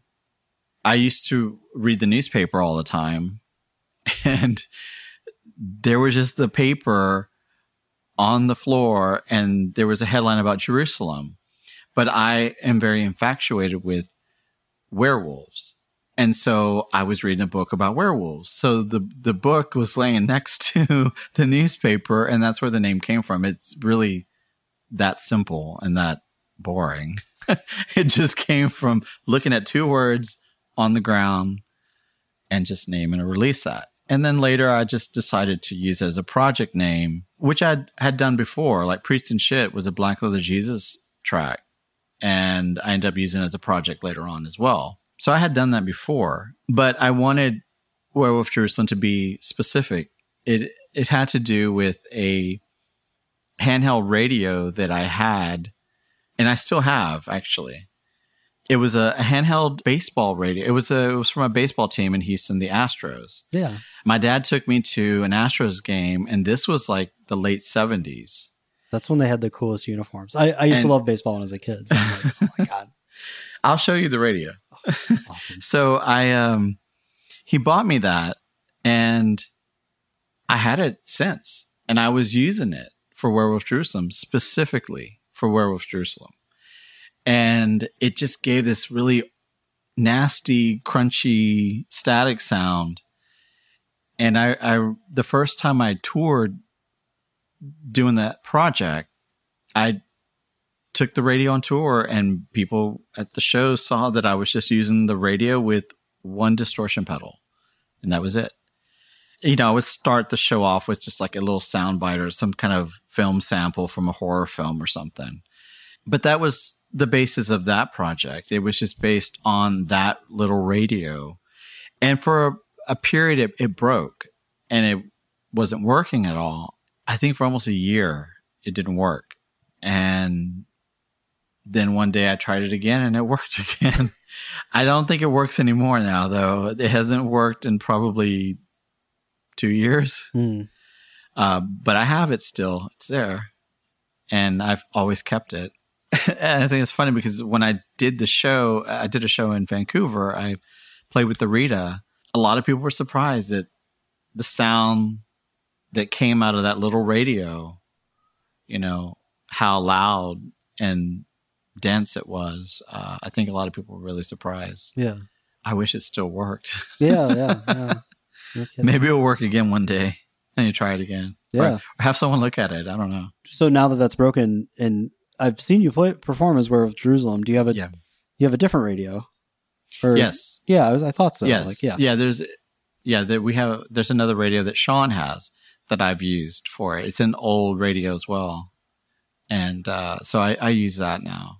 It as like someone who loves harsh noise and agonizes over the selection of equipment he's using, when it's always great to see either any of your, like I've seen Black Leather Jesus, I've seen you solo and Werewolf of Jerusalem, and every time I go and I'm like, all right, well, when I get home, I'm going to sell all but 3 pieces of my gear, and you know, because clearly I don't need all of it to make these incredible sounds. So it's really cool to like, and I hope that like anyone who's newer in noise that listen to this, and I know I've had listeners who have said like, you know, now I'm starting a noise project from listening to so and so, or like, you know, like I hope that, you know, they're hearing this and hearing like you don't need $2,000 in gear to make not at all prolific sounds.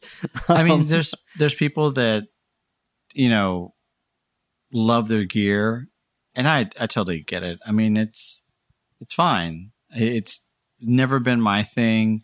I've always just liked to use found objects to create something and just maybe run it through a distortion or something. I can use a floor fan, and I have, like I said, a leaf blower. Yeah. You know, it's just things that I find. I've, you know, had a microphone near an air condition and just recorded the sounds from that. So it's just various things that I can find to get sounds out of. A lot of times I do use just sheet metal and feedback, and I like that. And I think the really high pitched feedback is kind of where Crash at Every Speed kind of started. It actually, for me, it started as a project of my fear, which I have a huge fear of driving, which some people may not know.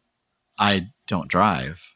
I was in a bad auto accident with an 18-wheeler, and it scared the hell out of me. I was driving at the time, and it was crushing the car that I was in. They didn't realize they had hit us, and they were dragging us on the freeway.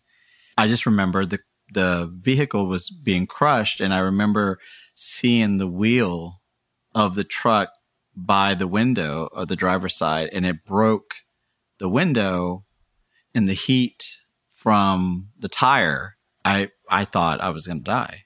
The force of it pushed the vehicle out an exit, because there was some barriers, because they were doing construction. So there was barriers. There was no shoulder on the freeway. So it pushed the car forward out an exit that came up. They kept going. They never stopped. Holy shit. So I don't know if they were intoxicated. I didn't know how they could not know they were crushing a vehicle. Right. So my friend and I, we were freaking out, but the vehicle, like the dashboard you could see, was being crushed in. So that scared me. And then a week later, I was with that same friend, and we were in another car accident. This time he was driving, but they hit my driver's side, the passenger side, part of the door caved in and cut my leg, but it scared me. And after that, I just had this fear of driving. And so I had this weird fascination with car crashes and this fear of it. And so that project kind of started from that. The high-pitched sound, it kind of started when I was doing shows. For some reason, I always liked the sound of when the feedback would hit that really high-pitched sound and would just be piercing. I always loved that sound. So I thought, well, it might be kind of cool to do a project that was, a lot of the basis of the project was that really high pitch sound, because I remember in the accident, all I remember when the wheel broke the window was this ringing in my ear, this really high pitched sound from, I guess, the force of the window being shattered. And I just had this ringing in my ear for a while. So that high pitched feedback sound kind of brings me back to that incident. So that was kind of the basis of that project. Have you ever seen, or do you have a copy of Car Crashes and Other Sad Stories? I might. It's a photo book. It's so funny because I was looking at all the pictures. I'm like, I think some of them look familiar in my mind. And I was like, I think maybe these are cover art. And maybe they are. And but in my head, I was like, well, he probably has it. Because no. Well, this is good to know. I want to keep my copy. But I'll find you a copy if I find another one. Because I saw it and immediately I was like, oh my God, this is the book of Crash at Every Speed. Yeah. I had a friend who had actually a few books on car crashes and stuff. And this was a long time ago, well before the project even happened. And I think I used some of those images in other projects back in the late 90s. But yeah, that's something I've never gotten over. I've tried, and just can't get over. Yeah. Well, I think that's certainly understandable given the circumstances. I fell down in a muddy puddle and saw an earthworm, and I've been afraid of earthworms ever since. So, oh really? So, yeah, I can't even if it's on album art, I won't buy. Oh, wow. There's an artist from Milwaukee. He's called Invertibit, and he is a very nice gentleman, and he would always give me his tapes. And I would look up and I'd say, hey man, can you just take the cover out? I'm not going to look at the cover. Just give me the tape. I'll gladly listen to it, but I can't look at it to this day. It's like, you want to stress me out, show me maggots or things like that. But certainly that's nothing compared to that kind of car crash, which is something that alters lives, I've tried to get over it. You going on tour, now I have a whole new respect for you playing more than one, playing shows. That was the problem why I didn't do touring before. I was afraid to do it. I was that, and also I have stage fright. I have it all the time. Every time I do a show, I get stage fright. Sometimes that's why before I do a performance, sometimes I don't really talk to people. I kind of stay on my own. And that's the only reason why I get really nervous before a show, whether I'm playing in a group or solo. I think probably the most nervous I've ever been to where I was actually shaken was my first show in London when I opened for Skullflower. Not because I was opening for Skullflower, because they're that would be that's a good reason to be, but they're really nice people. It was packed at the show, and it was my first time there, and I was doing a Werewolf Jerusalem set, and I was shaking, and my friends that were there that I was staying with, she could tell I was shaking. After I did this set, what made it even worse was the audience wanted me to do an encore. Oh. And I've never done that. And I was freaking out. And she just said, just do it. They want you to do it. And so I did. And, but it was rough doing that. But I mean, the the crowd was great. I mean, the people there were really nice, but I get bad stage fright. And that's a big reason why I didn't tour before. The idea of having that night after night and being on the road every night. But I'm fine with traveling. Not always. Sean can tell you I do get really nervous sometimes on the road. Usually I try to block things out. I will listen to music, and sometimes I'll just pay attention to something. I usually won't focus on anything else. Sure. Because I try to keep that out of my mind. So, I mean, I know it's sad. I mean, I'm going to be 46 years old and I'm still being like this, but it's rough. Completely understandable. Is that why you prefer to play on the floor, or is that just practicality, or just how you've always done it? And I've always done that, but yes, that's a big part of why I do it. Maybe it's a generational thing, but like in people my age, like we're all people that jam on the floor tend to have a certain sound. And it's funny because like anytime like any one of us gets going on like, oh, like, you know, like that guy's going to play drone, or like, you know, like it's going to be something bad. I'm like, or someone else be like, man, Richard, like he plays on the floor and he's sick. So we can't just assume that this guy's going to suck. It's a big part of it. It's hard to look at people when I'm doing a performance. So I tend to look down, even if I'm not on the floor. I tend to look down. There was a period where I didn't do shows for a while, and I didn't think I would be able to do shows anymore because I had not done any shows for quite a while. But then being in Houston, I was the main person that people would contact to do shows and things like that. And then they would ask, well, can you be on the bill? And I didn't want to say no. So I would just, sure, I'll do the show. So I would force myself to do a lot of the shows. And again, I don't mean force myself like it's, you know, some kind of, to see me live, you know. It's more of like, it's tough. It is tough for me sometimes to do shows. I do enjoy doing them.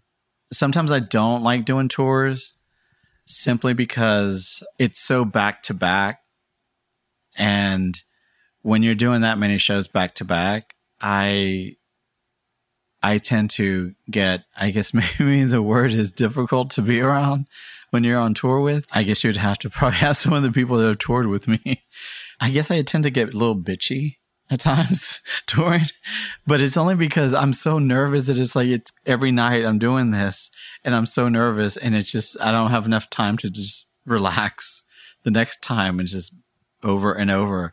I can tell you the European tour that Black Leather Jesus did several years back. It was a rough tour.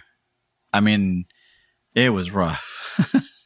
I don't think I could do that again. Not that long of a tour. You're put in a situation where there's 5 of you in a small Fiat car traveling all over Europe, and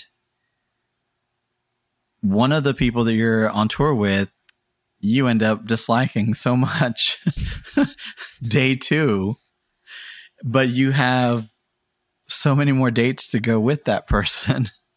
It was tough because, one of the performers with us was really difficult to work with. And so having someone that you're not really getting along with, on top of being nervous about performing, did not make for a fun tour. At all. And I'll be the first to admit it wasn't a fun tour at all. When it was over, we were glad that it was over. Even though we met some great people and loved the cities that we were in, it was just that guy made it so miserable to be on tour.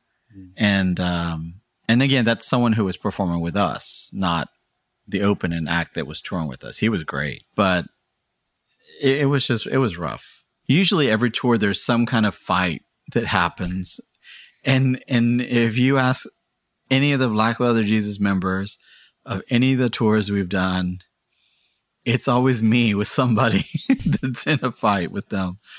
Not that I'm not saying that I'm difficult to tour with, but again, my nerves get to me. So sometimes I have a short fuse about things, and it gets to me sometimes. Sometimes I like to be left alone after a show because I'm still coming down from this like anxiety almost sometimes I guess it's difficult for people who are on tour with me to be around me sometimes when it comes to that. But I love meeting the people on tour. I love talking with people. Sean and I have discussed it. I think this next tour we're doing next year might be our actual last tour. Oh, wow. Yeah. We're supposed to be doing a tour with the Rita next spring and JSH from Sweden. And that might be our last tour. We're not going to stop doing shows. Now, we may go to Europe and do a show here and there, but as far as like a tour, back-to-back shows, maybe not. Just because the last time when we did the Texas shows, there were only 4 shows, but by the end of that tour, I was really exhausted, and also my health is not great. I mean, I'm diabetic. And so that takes a lot out of me as well. So it's tough doing the back-to-back shows. And these were all back-to-back. And when we got back from tour, we were just wiped out. We were so tired. And it took a while to recover from that. So I think that the touring part is something that might come to an end after this next one. Well, A, we have breaking news about a spring tour, and yeah. B, it sounds like it's if you're going to be in driving distance, you should probably go to them. Or if you're me, you're just going to go to all the shows and wait till like the last day before you actually have a conversation with anybody. But I know I mentioned the recorded interview that you did for the hospital CD set in that, and I believe that was 2000 that you had recorded that. I don't remember, but go ahead. At one point, you say that you think you're done playing shows. Yes, and that was a long time ago. So I was wondering, did something change your mind, or? Well, that was around the time that I was dealing with a lot with after the situation with David happened. That kind of really affected me personally, and also dealing with the whole Randy situation as well. I just didn't think that I could do that anymore, like perform live, because I felt like I started to get more and more like anxiety about shows. And I was supposed to do a tour at one point, and I canceled the tour. And I actually canceled the tour a few weeks before it was supposed to happen. So I just had this huge anxiety at that time. And so I didn't think I was going to do any shows anymore because of that. And I didn't do shows for a while. Then I thought, well, if I don't try to do this again, it's not going to happen ever again. Okay. So I made myself do shows again. I mean, and there's been times where I was going to end Black Leather Jesus as well. Like I said, after all the fighting and stuff that was happening at that time, I was thinking, well, I'm going to end this as well. But I thought, well, I've been doing this for a long time with various people. Why stop now? You know, I built this, and so I just wanted to continue it and work with different people on it. And so that's why there's been a lot of band members. I don't think it was because I was difficult to work with, sure, but it was more of I liked working with different people.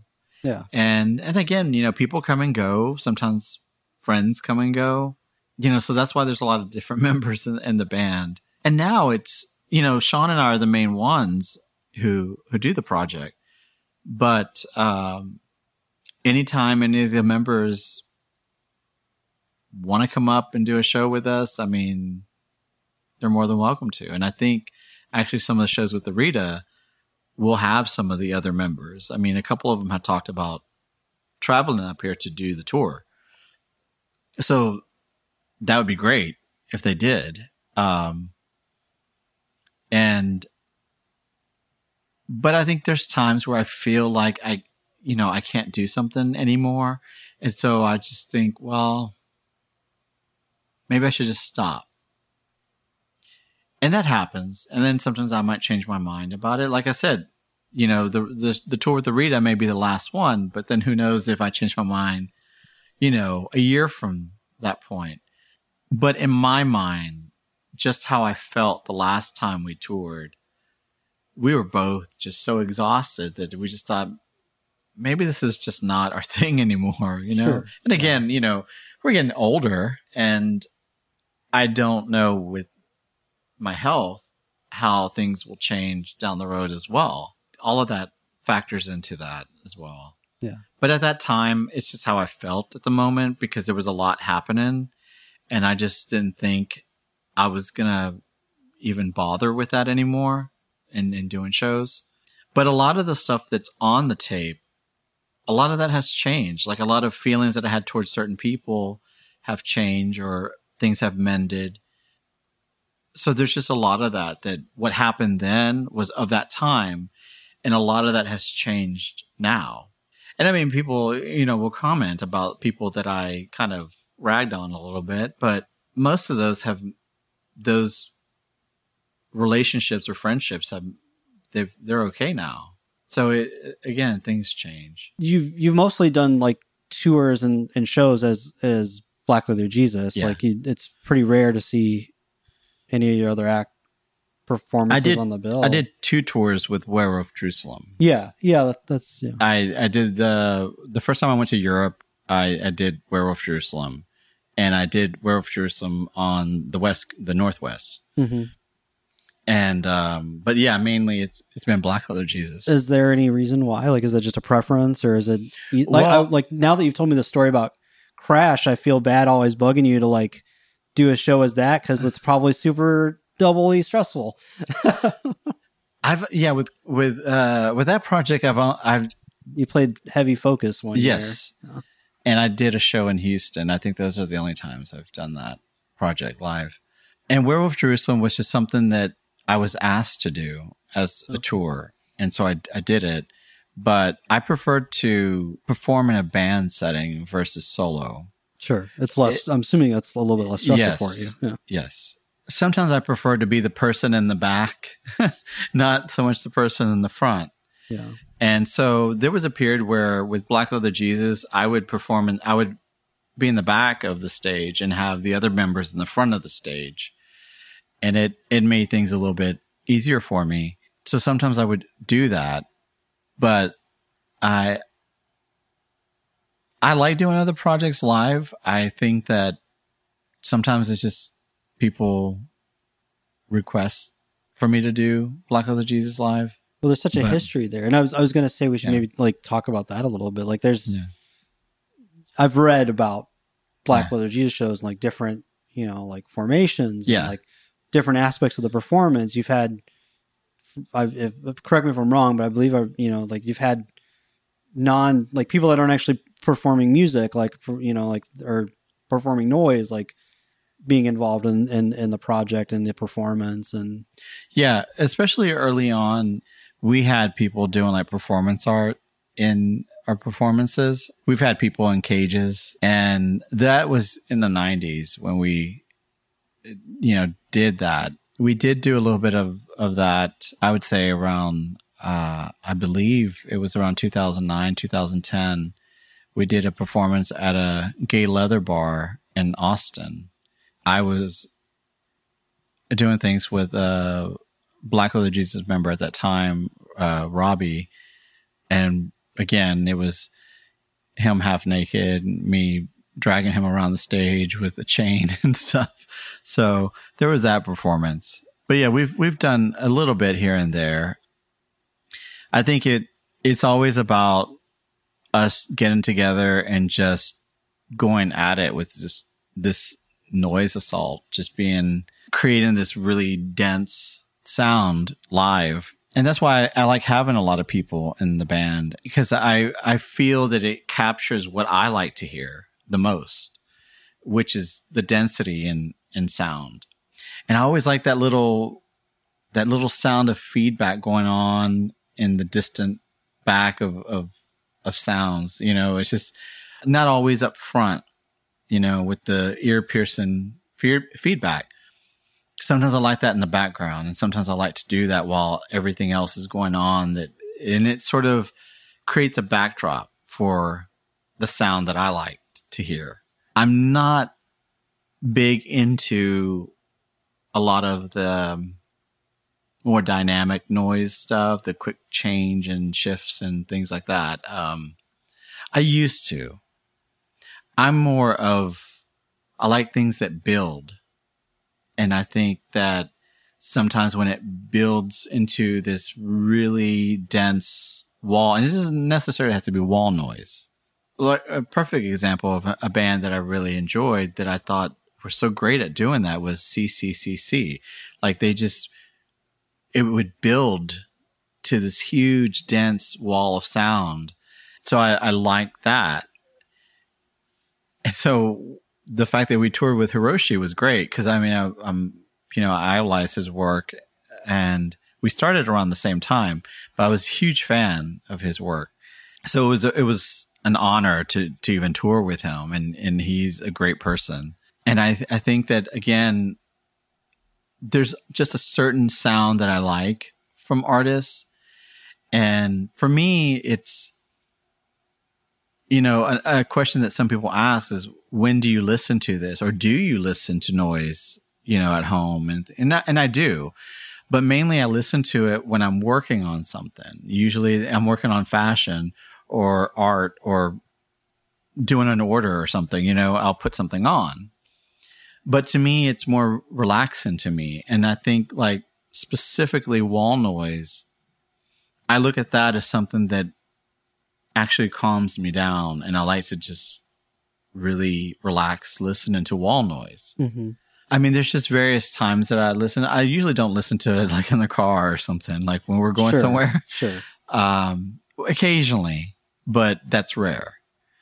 I usually like to listen to it when we're doing things like cleaning the house or like I said, working on fashion. So, well, I'm glad you brought up fashion because I wanted to get into that, and we can circle back around on other stuff as well. But when I think on the Instagram page for your fashion label. So you started doing that around 98, 99, or? I started actually in 97. 97, okay. But my first collection I presented in 1998. Okay, I started on my first collection in 1997. Again, I got into fashion. Well, initially I got into fashion because of my mom. My mom and my aunt were very much into fashion and dressing up. I always would help my mom pick out things to wear. But when I was a teenager and I was going to a lot of these clubs, I hated what you would find for men at the stores. And I didn't like any of it. So I started going to thrift stores and I would buy stuff and I would deconstruct the garments and turn them into something new.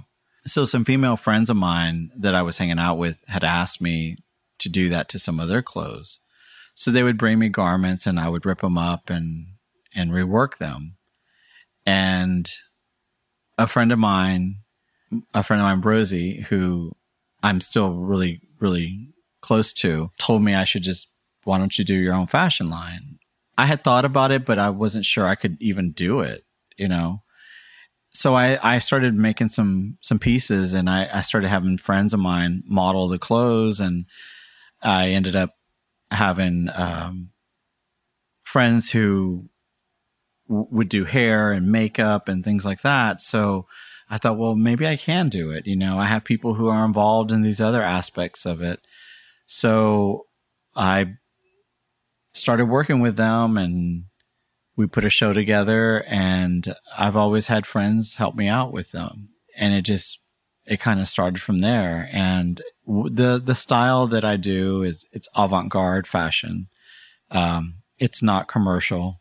It's more about taking garments that are discarded and bringing them back to life, So I do get vintage clothes or thrift store clothes and rework them, because I think there's a lot of waste in the fashion industry with garments. So I always wanted to just continue to recycle things or as they call it, upcycling. Right. So I like to do things like that because it's taken something that no one wants and trying to make someone want it again instead of just creating something new that's just being wasteful. So that's why I continue to do that kind of style of fashion, which people, like I said, they call it deconstruction. Some call it upcycling. But I've been doing that since 97. I do 2 shows a year, sometimes more. Now I have 4 fashion lines and I sell them at specialty stores in Japan and France. I was selling in Poland, and online. And they're one of a kind pieces. Right. I was going to say, you Yeah. can't really mass produce or even. Right. Yeah, they're one of a kind pieces. And I always like the idea of making garments that I feel have a story behind it, or maybe, the idea of recycling stuff, I think is something that people should do more with clothing, because actually the fashion industry is like the number one industry that pollutes more than oil.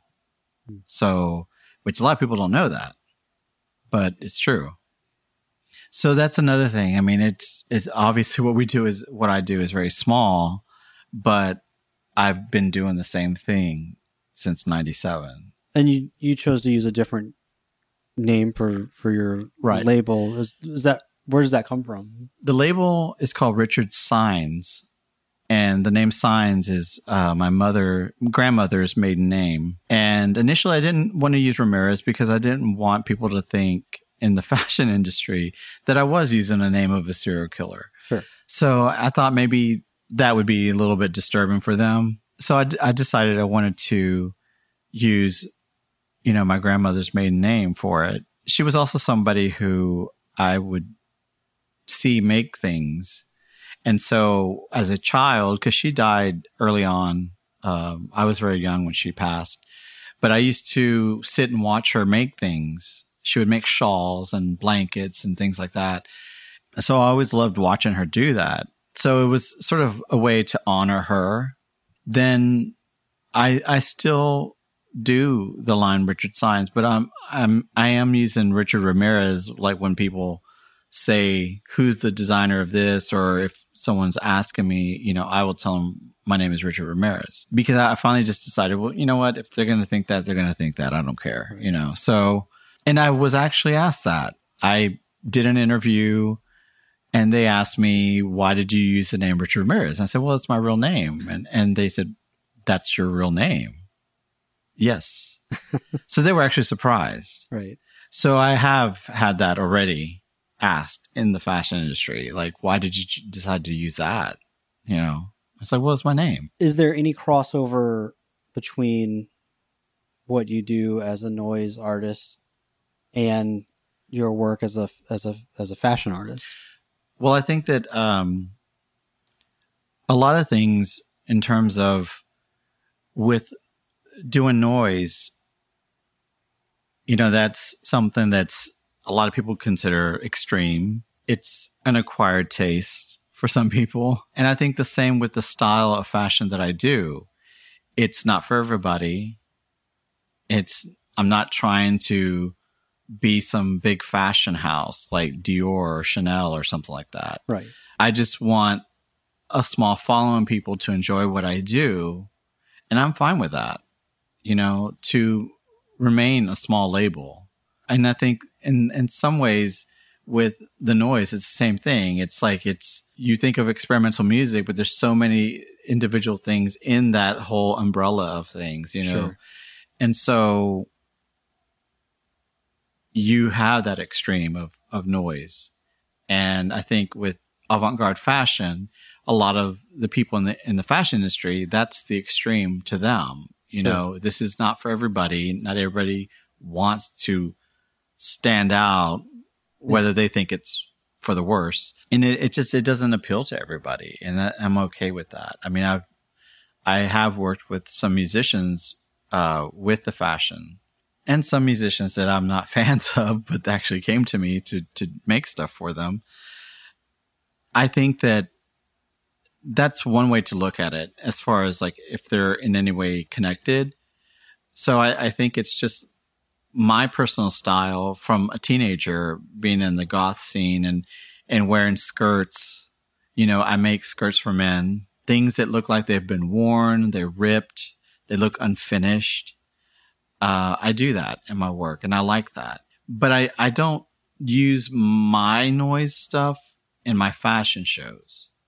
I've had noise in my show, and I've had experimental music in my fashion shows, but I prefer to have someone else do that and then see what they can do with my collections. Right. I don't like to do it myself. But if some people think like noise and fashion, how does that kind of go together? There's a Japanese avant-garde fashion designer named Junior Watanabe.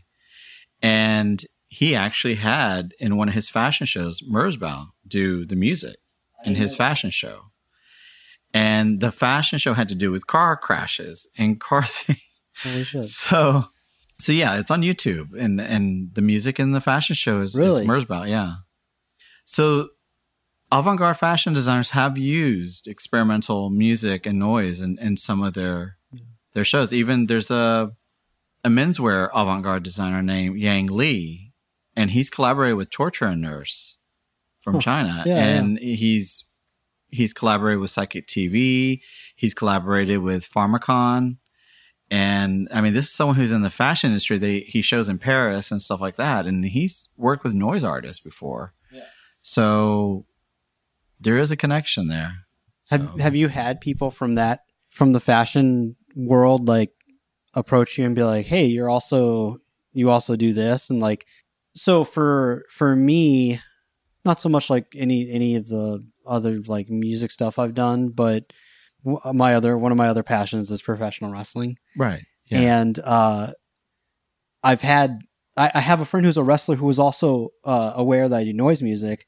And he actually had approached me at one point about an idea for a performance that was going to dovetail into a wrestler's entrance at this more or less like punk wrestling event that was happening. And the guy has as a part of his entrance gets like shocked with a car battery, and like the guy usually like sets off sparks, and he's like, well, maybe we could like have your like noise in the background, and like, you know, like that's an example of like a time where like, you know, it's a lot easier for me to graft noise onto my interests than like for someone from that world to like come to me and be like, oh, you're so. Having friends in the noise world that I know now that are fans of wrestling, or like, and I have met a few professional wrestlers because of those connections, and they've come to my shows. It's always I'm like, this is a weird meeting of the world. And like, now I have to explain how, you know, like I feel like I have to, it's like, explain yourself. Like, what is this thing you're doing? It's not as, you know, it's not like a, you know, it's not a normal thing, you know, if you will. But I didn't know if like anyone's ever been like, so, you know, like what's this Richard Ramirez priest and shit business? Like, well, there was a store that I was selling to in Latvia, and the owner of the store knew of Black Leather Jesus, but he didn't put the two together. Oh, wow. And so he had posted something about like his playlist that he was listening to, and Black Leather Jesus was on that playlist. And I mentioned to him if he had heard some of the other projects that I was doing, and I think he didn't quite understand what I was talking about. Then I said, well, you listed Black Leather Jesus, so I was wondering if maybe you heard some of the other projects that I do. And that's you? Yeah, that's me. So then he didn't know. So that was funny. I think that's one time that someone has actually brought that up. But there's been people that I've dealt with in the industry, whether it's people that are models in my shows or people that have been coordinators of my shows that didn't know that I was doing that. And when they found out, they're like, oh, I know who you are. I was like, I didn't realize that was you. And, because there was a person who was the creative director of one of my fashion shows, and her husband was a fan of Black Leather Jesus. But when we had dinner with him, he didn't realize that that's who I was. And so he was like, oh, I didn't know you did fashion as well. So there were things like that, or a model might say, oh, I didn't know you did stuff like that. Yeah. And so I was like, okay. So it's been both. I mean, there's been other local designers here in Pittsburgh that I did shows with. I did Pittsburgh Fashion Week last year, and two of the designers that showed didn't realize I was in Black Leather Jesus, and they were fans of Black Leather Jesus. And when we did the Hospital Fest last year, they were going to it. And when I told them, well, I'm performing at it, they're like, what are you doing? And I told them, like, oh, I didn't know that was you. Oh, that's so awesome. So there's been a couple of those cases like that. So. Yeah. And so I think that I just learned today in our previous prior conversation off before we started recording that I didn't know, and that I don't know if a lot of people know, is that like noise and fashion is kind of your full-time. Yeah. Like you don't have like a 9 to 5 gig. No. Yeah. No, this is all I've ever done. Like I said, I started Deadline Recordings when I was in high school. It was at the very end of it. Because when I did the Black Leather Jesus tapes, there was no label on it. And then I started referring to it as Dead Audio, was what I started out as. And then in 92, I just named it Deadline Recordings. And the whole Deadline name came up with because I was in journalism and the yearbook and all that. And every morning you would have to look at the Deadline wall to see what you had to do that week. And so that's how that came about. But I ended up quitting school. I quit school because I had gotten death threats in school. I was actually attacked in school. There was another student who attacked me in class and tried to strangle me in class. Jeez. So that was around the time of right before the Christmas vacation. So I was a senior, and that was the end of the first semester. Right. And the teacher knew something had happened in class, but when she came into class, he let me go. But she knew something was wrong with me. And she asked me to stay after. And then I stayed after, and I told her what happened. She took me to the principal, and, she said, you need to tell him what happened. And I told him. And the only thing he said was, maybe you should be a little bit less obvious, and maybe people will leave you alone. And what a fucked up thing to tell after a kid. Yeah, it was. And so when my mom found out about that, she just told me, you're going to quit. She said, it's not worth your life. And so when my mom took me to school to quit, the head office secretary, she had all my papers filled out already for me to quit school. So they were expecting me to quit school. So when I walked in and told them what I was going to do, she said, oh, we figured. We already have your papers drawn out, and all you have to do is sign it. And your mom just needs to sign it. And my mom was upset and kind of bitched her out and said, you're the reason why people like him have to do this. The assistant principal took my mom and I aside, and she just said, I know what your son is going through. I've heard all the rumors. I think this is the best for you to take your son out. And he said, not because of him, but because of other people. They're ignorant. But he said, just because you're quitting school doesn't mean you can't do something with your life. And he said, you can still do something. So after I left, I had to go to each of the teachers to go get them to sign me out. And so I went to one teacher in particular, my English teacher, and when I had him sign me out, he was upset, and he said, I expect this. I knew this was going to happen. And he said, good luck with your life. And he's like, I'm sure I'll see you in a paper hat someday in a drive-thru. After he said that, I thought to myself, like, I want to do something more than what they think I'm going to be. Sure. Not that there's anything wrong with that. I mean, a job's a job, but I didn't really get a lot of help in school. I mean, even teachers that were openly gay wouldn't help me with what I was going through. So after I quit, I just said, I'm going to just do my own thing and try to get something going. So I started Deadline, while I was in school, and I thought, I want to focus on this. So, I saved up money, and my parents did help me out in the beginning. And I mean, I don't come from a wealthy family at all. Anytime I made money, I put it back into the label, and I just kept doing that over and over again, and just tried to reinvest in what I was doing. And it took years, but I started making some money off of it. And then I started doing fashion, and that took a while to really get started as well. And so what helped me with the fashion to really get out there was I did a show. It was in 1999, and I was selling my clothes at a local store in Houston. But they were all about like evening gowns and things like that, and more like glamour stuff.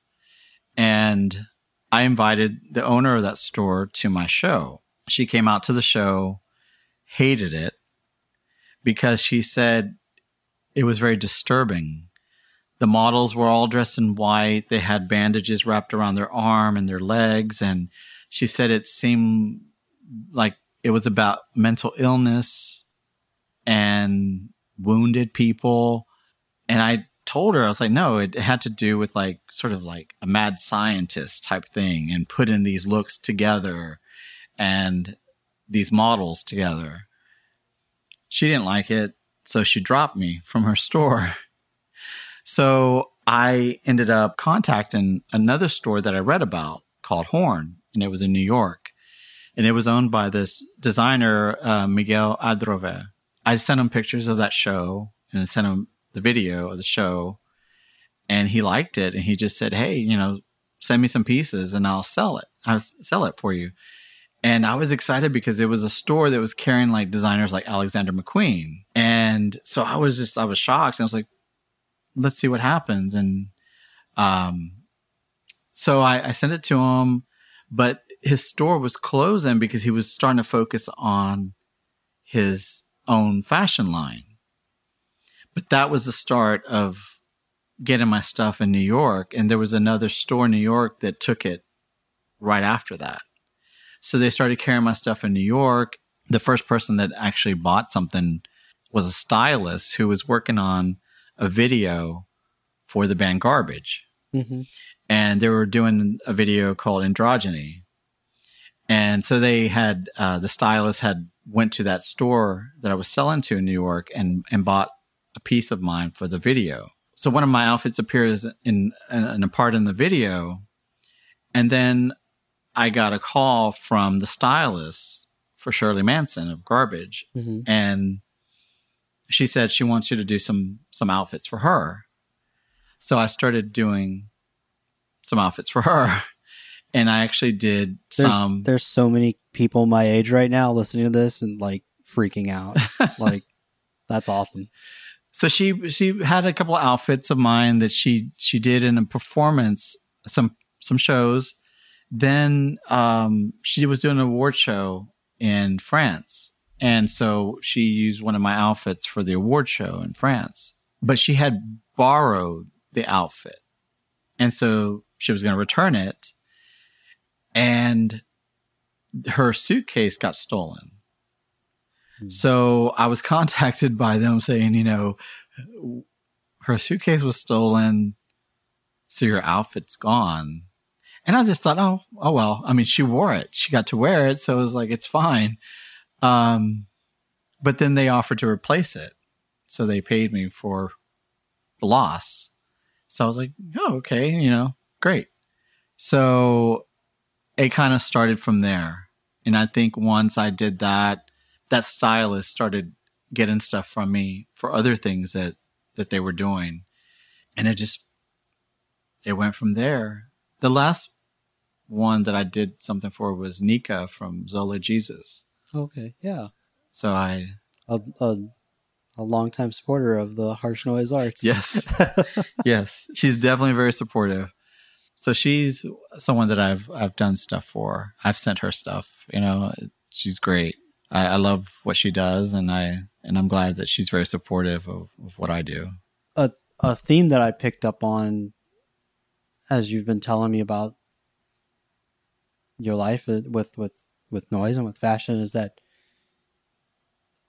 both of these things are things that took time and patience, which is that can show in some of your work as well. Like things build and you get the as it goes, you get the If you're me, like and you like the build, like then you get the reward comes with time. It might not start with like I might not be getting smacked in the face when it starts, but by the end of it, I'm like that patience is something that's learned and is not very common throughout culture today. Like people aren't, it's about instant gratification. Yeah, exactly. Like if my label doesn't sell out of all its releases now and it's a failure, right, and I'm not going to keep doing it. Yeah. And that's another thing is that, I do think that sometimes people expect that, I'm going to start a label so I can make all this money, not, a lot of people think like that, but there are some people who do. And then they get discouraged because it's not going the way that they think it's supposed to go. But I mean, if you're in noise to try to make money, then you're in the wrong business. But you can get a following of people and devoted customers who come back to you over and over again. And I think that's what happened.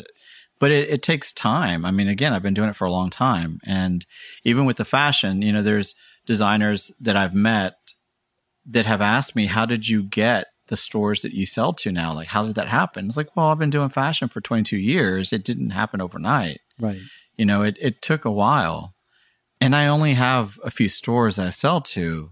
It's not like I'm at Saks Fifth Avenue or Barney's New York or Neiman Marcus. It's not like that at all. Right. They're small boutiques, So it's a small following of people. And I'm happy with that. So Alexander McQueen is probably the only fashion designer that I recognize by name as far as like avant-garde designers. I probably speak for a lot of noise people that just have been flipping through things looking for collage material, and that his stuff is in magazines. So you see it and you're like, oh, okay, I see a pattern here. Since we talked a lot about artists who influenced your sound, like are there designers that have like influenced or inspired you that like this is like my attempt at like almost like an audio version of liner notes for like, when I bought a release, I looked to see who got thanked, and then I was like, let me find them. Right. And then, so yeah. Well, when I started doing fashion, it was also, I was in the 90s, I was really into designers like the brand Comme des Garçons. Rei Kawakubo designs Comme des Garçons, and they're a Japanese brand, but she's sort of like the queen of avant-garde fashion.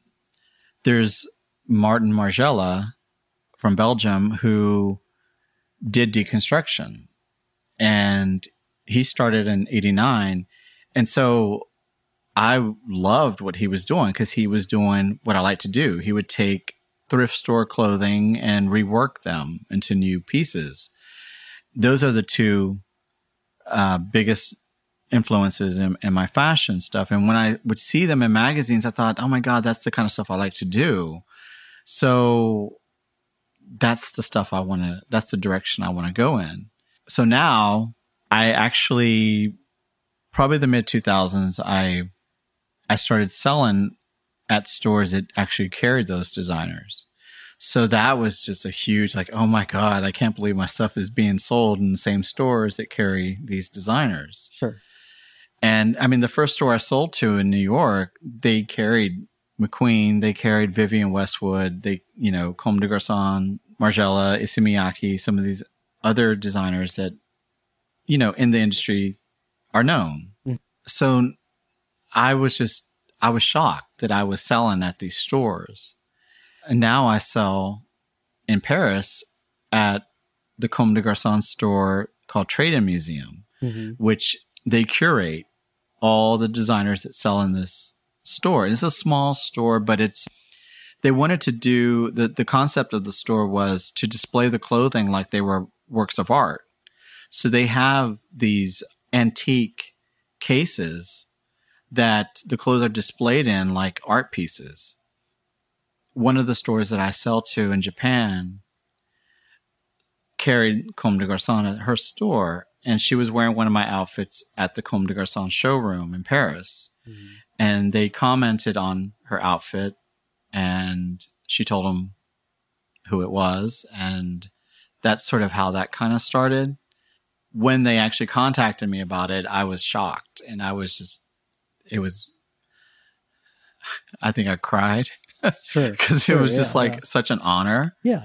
To be selling at a store that's owned by somebody that I admire so much is a huge thing for me. And last year, Sean and I specifically went to Paris to go see a fashion exhibit of Martin Margiela's work. And thankfully, there was actually two going on at the same time in Paris, 2 exhibits of his work, and we went to both of them. But he's a huge influence on my work as well. And his brand is, he stopped doing fashion in 2008, and but his brand Maison Margiela is still going. Mm-hmm. And I still love it. I mean, they still do great stuff even without him. That's definitely the 2 biggest influence in what I do. And I think that you see now a lot of like the streetwear stuff that people are into, the brands that are into, like Off-White is a big label that I hear teenagers talk about. Those designers are influenced by Comme des Garçons or Margiela and things like that as well. So a lot of times, people who say they're not into fashion, well, you have your own personal style. You have the way you like to dress, and that's your fashion. That's your style. I mean, I love fashion in all aspects of it. I mean, as you see, like I have tons of fragrances from designers and stuff as well. Yeah. So I don't know. I love what I do, and I have fun doing it, but it is a lot of work. I mean, I do everything myself. Sometimes I sew everything by hand, so I don't always use a sewing machine. I do things by hand, right? And that takes a long time. Yeah, to do a whole outfit by hand. So there's a lot of craftsmanship into the garments as well. I paint on the garments. I rip things apart. I burn fabrics. I patch things up and So I do a lot of different things with my fashion stuff. That I incorporate art as well, because I like to do abstract stuff on the garments as well. Right. So that also plays into my fashion, art as well. While we're on the topic of Comme des Garçons, I think one of the first things that you, Sean, and I talked about is how I love the fragrance, the Incense Avignon, because Morrissey wears it, and that's how I learned it. I'm curious as to which, and it's funny because from that one fragrance and getting into that, I became very invested in what I would wear and how I would smell, and I go after a cologne brand because a pro wrestler that I like wears it. I pride myself now on like being the noise guy that smells, one of the noise guys that smells good. Yeah. So I would love to know like some of your favorite fragrances, and this might not make it on the podcast. This might just be for me to. Well, the whole thing with the fragrances is that, especially why I like Comme des Garçons, is that she wanted to do fragrances that were unusual. Like her, The first fragrance that she did, which was just simply called Comme des Garçons, she wanted the bottle to be clear so you could see the color of the actual fragrance. Right. And it was sort of a piss color. Mm. And so people thought that was vulgar for her to do that, to make it look like piss. Mm. But that was her way of trying to do something unconventional. Then she had a fragrance called Odor 53. And that had elements of like burnt rubber, nail polish remover. So she wanted to have elements of things that were different. And so that's what attracted me to those fragrances. I remember reading about one that's like concrete Yes. and steel, and I've been wanting to like smell it because I'm like that sounds like harsh noise. Like, but it doesn't smell like that at all. Really? It's not what you think it does. But there's another one that's also simply called Comme des Garçons that it smells like industrial tape. It's industrial tape and glue. And we have it. You can smell it. You tell me. But the concrete one has a very light scent to it, oddly enough. It's not what I thought it would be like, but I like it. But the bottle itself is like concrete. I recently found a place in Chicago, and they were selling a brand called Blackbird. Yes, I know what you're talking about. They have one called Pipe Bomb. Oh. I was bummed out because I was hoping it would smell way more like an explosive device. Yeah. But it's really interesting because they even like give you a little warning. It's like you get desensitized to it. So you have to be very conscious not to like overload yourself because you can't smell it because everyone else can.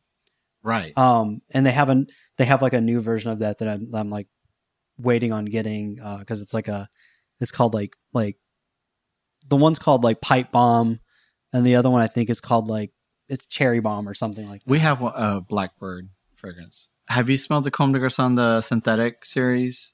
Like Tar, Garage? No. Like all those? I see it and then I don't act on it. And then like later I'm like, oh, I should those have are acted like, on it. they've been gone for years. Yeah, they were discontinued like maybe 10 years ago. Yeah, let's see. I would have never had a chance then. And most of them we bought like on eBay, finding on eBay or something like that. Yeah. And it's amazing how expensive some of them are. I mean, some of the fragrances go for like $500. Yeah. That's wild. I like, there's a place in New York called C.O. Bigelow. Mm-hmm. It's the country's oldest apothecary. Oh, and they had a line of colognes, very affordable, like $20 to $30. And actually some of them got carried in Bath and Body Works for a while. Uh-huh. But that pro wrestler I like, he's from Japan and he just loves them. And I think that it's harder to get over there. So it's funny because he came to the States one time and I gave him a bottle. And like, for me, it was like, well, I spent like, $40 or whatever. Yeah. But he acted like I was giving him like a very expensive gift. But, God, I forgot where I was going with this. Yeah. Oh, but which ones are my favorite ones? Yes. Sorry. Yeah. Probably from Comme des Garçons, the original one I love. Also, their Red series, I like Sequoia a lot. They also have one called Sticky Cake that I really like. Yeah. I'm also a huge fan of Margiela fragrances. So there's one called Untitled, which is the first one that he actually did before he left his fashion house. I love that one a lot. There's one called Lipstick On that actually smells like the waxy lipstick smell. Oh, wow. So I really, really love that one a lot. Probably the newest one, which is called Whispers in the Library, which is supposed to smell like a library, like old books and stuff. And I really like that one a lot too. Comme des Garçons and Margiela are probably my two favorite fragrance brands as well. Yeah. So it's not just because, I love them as designers, right? But I do really like their fragrances too.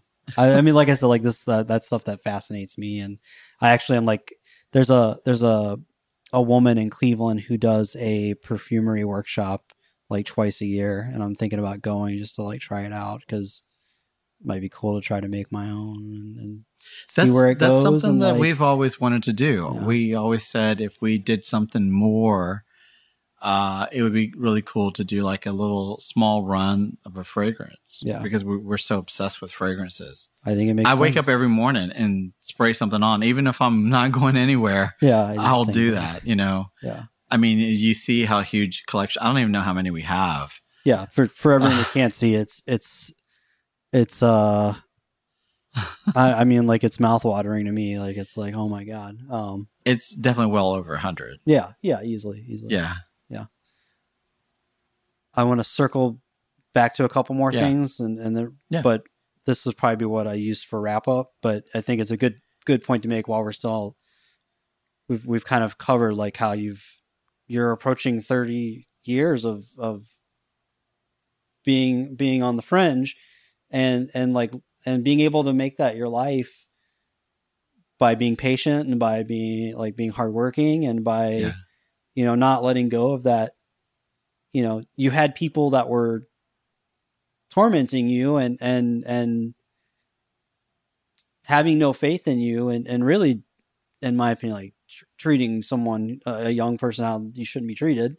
Like, and it's so, for me to hear that story and then to see where you are now, and I don't want to like overly flatter you. Like, I feel weird, like doing that. But like, I mean, like, as someone who came into noise and around the 20-year mark for you, like I was just getting in. I mean,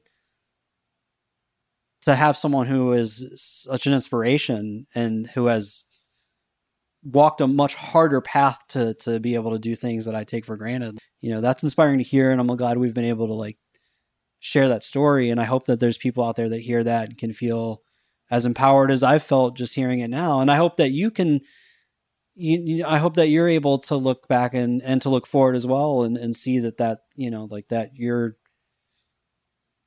passion has paid in dividends and a wonderful life that's inspiring to others. When I did the first time I played in London, that Werewolf Jerusalem show, after the show, there were two people who came up to me, and one of them said that I inspired him to come out to his family. And I thought, how did I do that?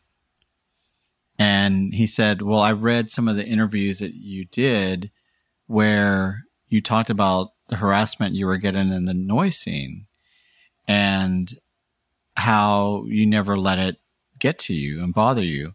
And he just said, well, I mean, he wanted to do noise as well. And he just said, but reading that made me feel like that he wasn't alone. And the other guy did the same thing. He said, I admire you for coming out early on. And, it helped me to cope with some things and it helped me come out as well. And I just think it's great when someone says that to you, but it's also, it's good when someone else tells you, like, for example, Thurston Moore, one of the first time when I first met him, he and Lee Ronaldo had commented to me that one of the things that attracted them to what I was doing was how honest I was about myself early on. And they really admire that. And so that was really nice to hear that from someone like them. So you never know how you affect people. And so it's not something that people usually don't set out to do things like that. And I remember I was complimented by John Balance about how early I came out and didn't give a fuck about what anybody thought. And he wrote me a letter about that. And I thought that was great coming from someone like John Balance. It's like to have someone like that say that to me, it meant so much to hear that from someone like him. So again, it was never something I set out to do. It was more of like, hey, well, if they're going to show women, I'm going to show men, right? But I thought also, I went through so much shit in school with having them talk behind my back and the rumor of me being gay because, I was outed by a friend. And then finally I said, you know what?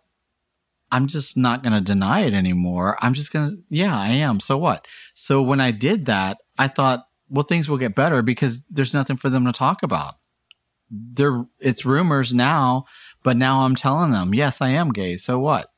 And so I did do that. And when I did it, it actually got worse.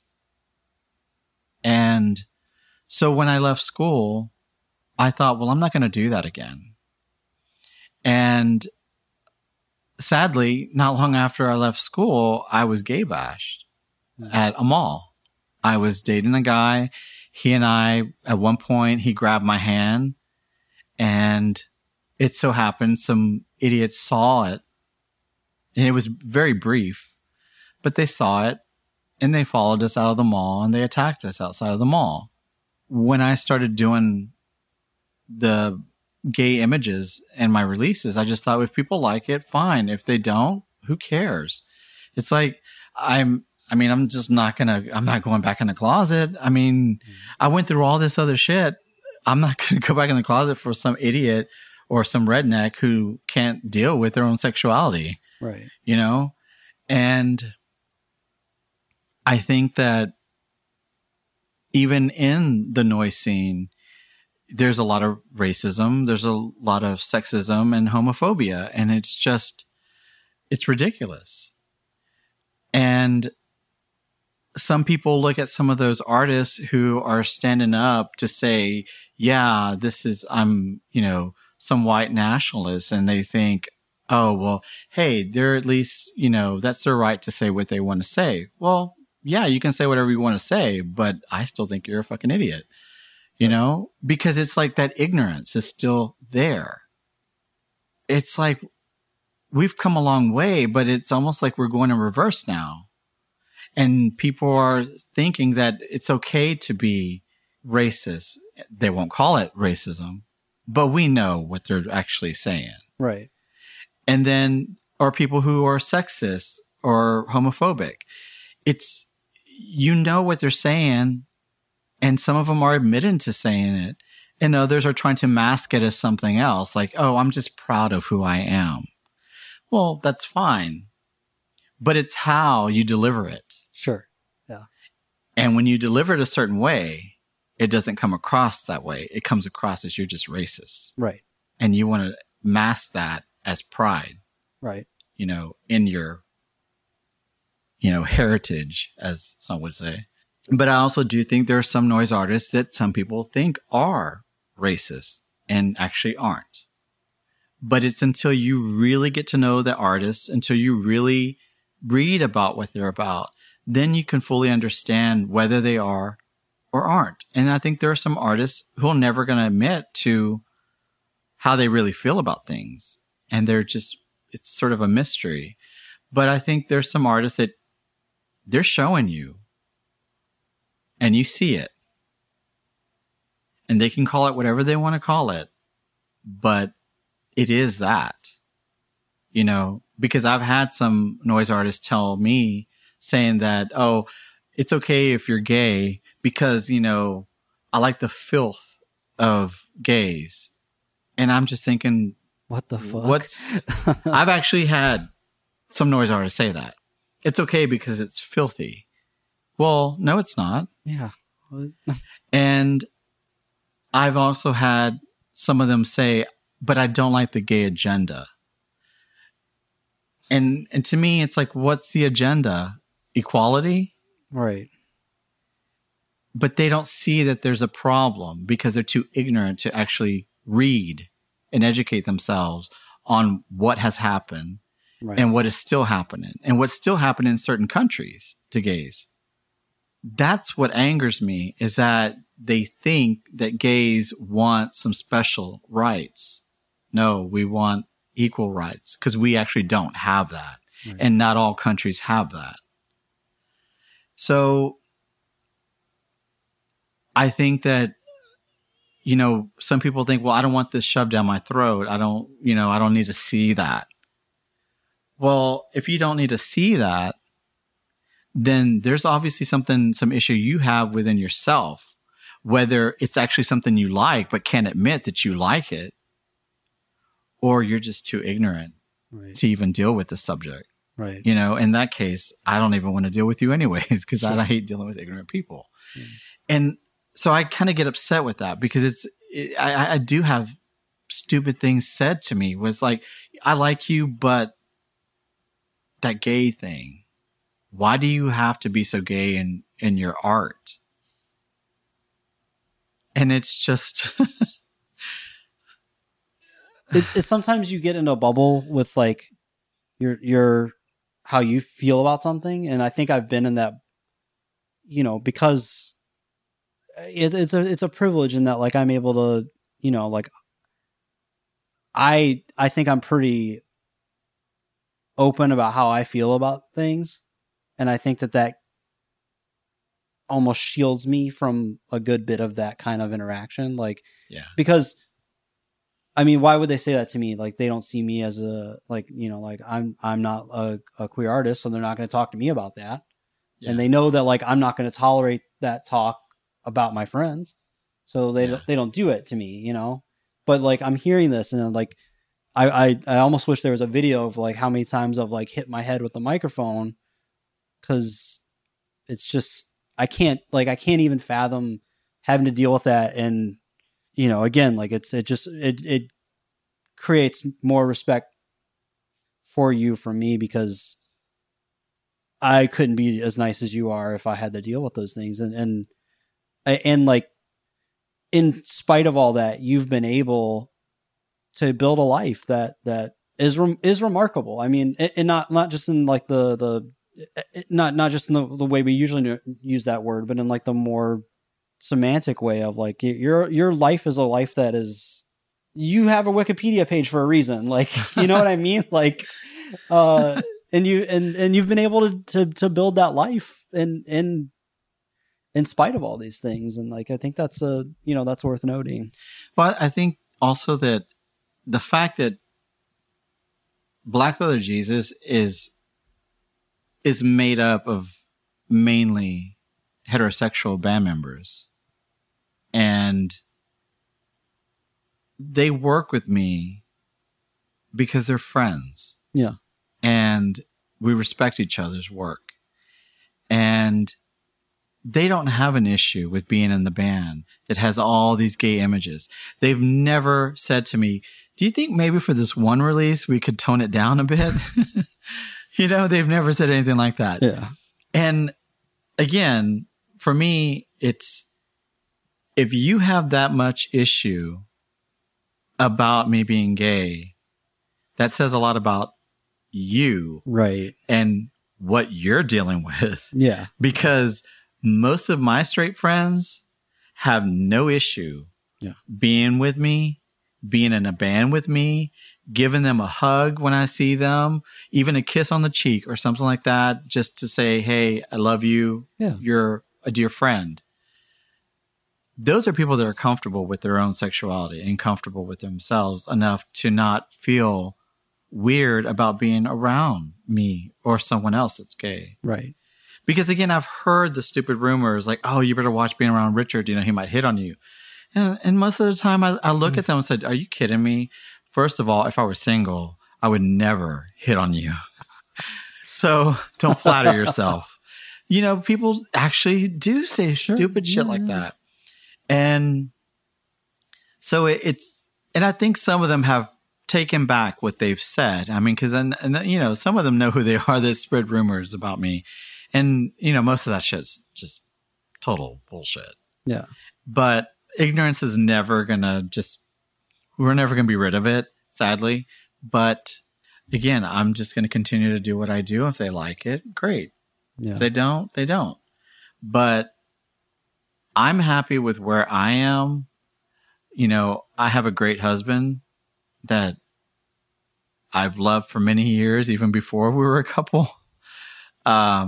We were great friends before, and he's been very supportive of everything I've done. And we work together, not only in fashion, in noise. I mean, it's just, we do things together, a lot of projects together, and I love working with him. And he's been a huge part of my happiness. And I didn't think I would find someone like that. I mean, he's everything to me. So I owe a lot to him, and he's taking care of me when I've been sick, with diabetes. I've been in the hospital a couple of times because of it. And he's always been there taking care of me when I need him. And, so he's a huge part of it. And I think he doesn't get as much credit for his work that I think he really deserves, because he's a great artist as well. And I think he deserves a lot more credit for what he does. And it's never been, oh, well, that's his boyfriend or that's his husband or whatever, so he's doing it too. It's like, no, he did this before me. As an aside, like he does Unusual Affairs. Yeah. And that's like, I love that project. And I haven't seen anything in a while from it. I hope like he wants to revisit that or something. Yeah, we did stuff. I wasn't part of the new one. Okay. Scott had asked us to do work with him on that as well. Oh, cool. So we there is something new. Yeah, I mean, Sean is just amazing, and he's very he looks after me a lot on tour. That's the other thing about him, is that he's always checking on me. Are you okay? Yeah. And he handles a lot of things on tour. It was him wearing a Morrissey shirt that kind of opened up the space for me to feel like, oh, I can say something to heroes in noise. I can like approach these people and talk to them. So yeah. Oh yeah. Whether that was a coincidence, but it's like. And that's the other thing, is that he and I have a lot in common. We're the same age, and we like a lot of the same music. I would say like 90% of what we like is the same. We have the same taste in clothing, fragrance, everything, and that's why he helps me in the fashion as well. Like, we do a project, a fashion line, Mad Recital, which is named after a Japanese noise project. We work together in various things outside of noise as well. Again, he's somebody that I don't know where I would be if I didn't have him. I really don't. He has done so much for me. Yeah, I mean, I've never been this happy. Since he and I have gotten together, I've been the happiest I've ever been.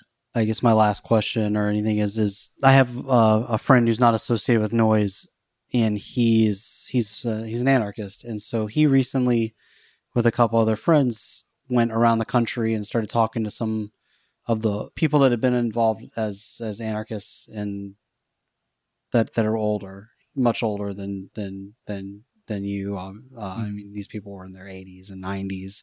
Yeah. Just because they wanted to have these conversations with these people, and not even to necessarily even direct a conversation in like a way, but just to kind of sit there and absorb any knowledge that they just wanted to give about anything, just to talk, to have that information. And I thought that was so cool. And that, like that, in a way, it energized me to do the podcast again.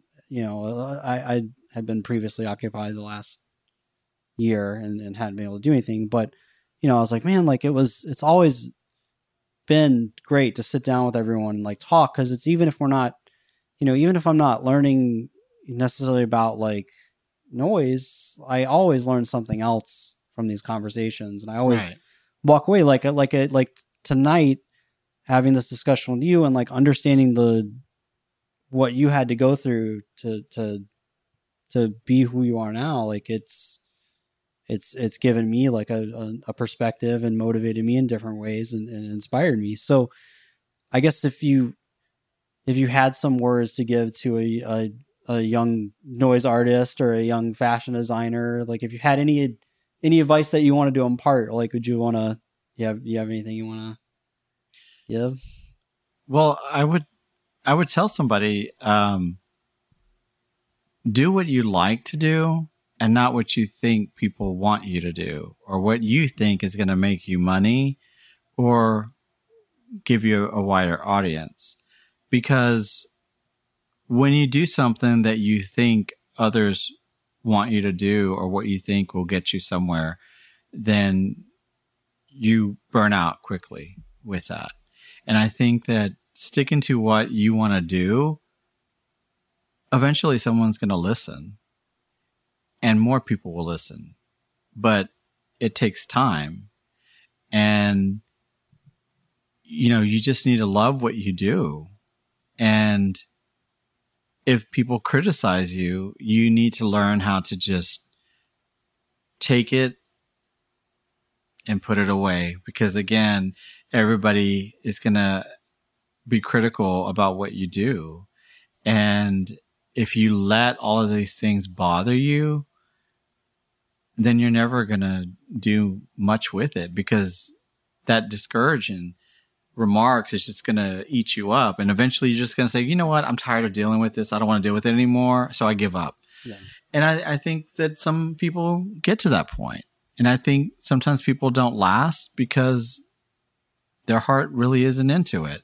Or some people say, well, I had to focus on a job or a relationship or kids or whatever. But I think you can balance things out with all of those things. I've seen people do it. I see people with kids and still do noise, and it works for them. They just find ways to make everything balance out. And you just need to be happy with the style that you do. And people may say like, oh, well, he does the same thing that he's been doing for years, and why not do something else? Why not move on? Well, if it's what you love to do, why move on from it? Yeah. It's not about doing the same thing over and over again. It's about a slow progression of something. And that's the way I look at my fashion, is that there's a certain style that I like to do, but it's not always about doing that same exact look over and over again. It's about slowly evolving your style and your work, and it still maintains its value of where you started from and what it meant to you to begin with. Right. And I think that if you start doing something that you think other people want from you, then that probably will be short-lived, because then you're not going to be happy with what you did. Yeah. And as much as I don't look back at what I've done, it doesn't mean I'm not happy that I did those things. I just tend to look forward and not backwards about things, Sure. And I think that you learn things from the past and move on from it.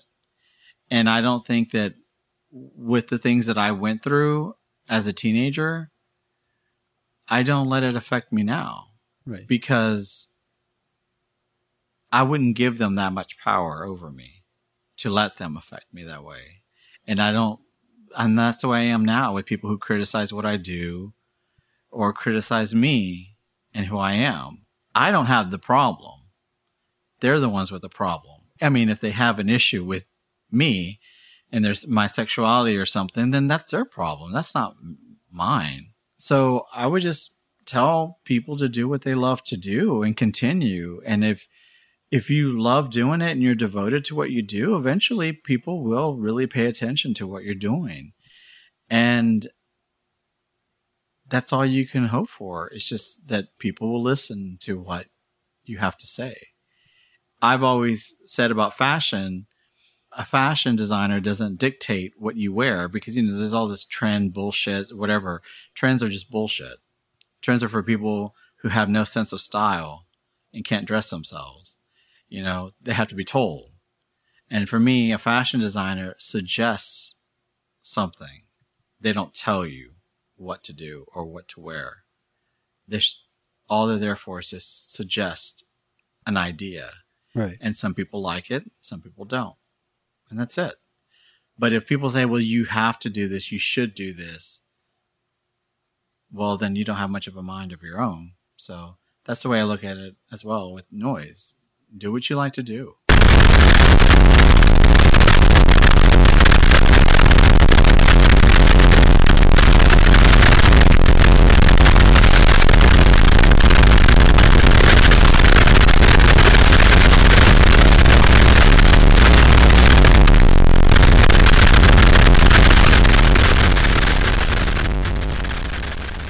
All right, everyone. Thank you so much for listening.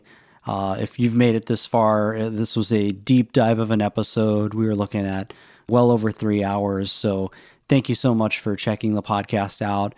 If you like what you hear and you want to hear more, please consider going to patreon.com/harshtruthspodcast to become a monthly supporter, or gofundme.com/harshtruthspodcast to give a one-time donation. There's all kinds of perks if you check out those sites. You know, the Patreon, $10 and up, you get access to bonus episodes and other content. Even if you give $1, there's perks. Even if you give $5, there's perks. With the GoFundMe, same thing. There's perks at pretty much any level. So please consider checking us out. And thank you for listening to Harsh Truths Podcast. We will catch you next month.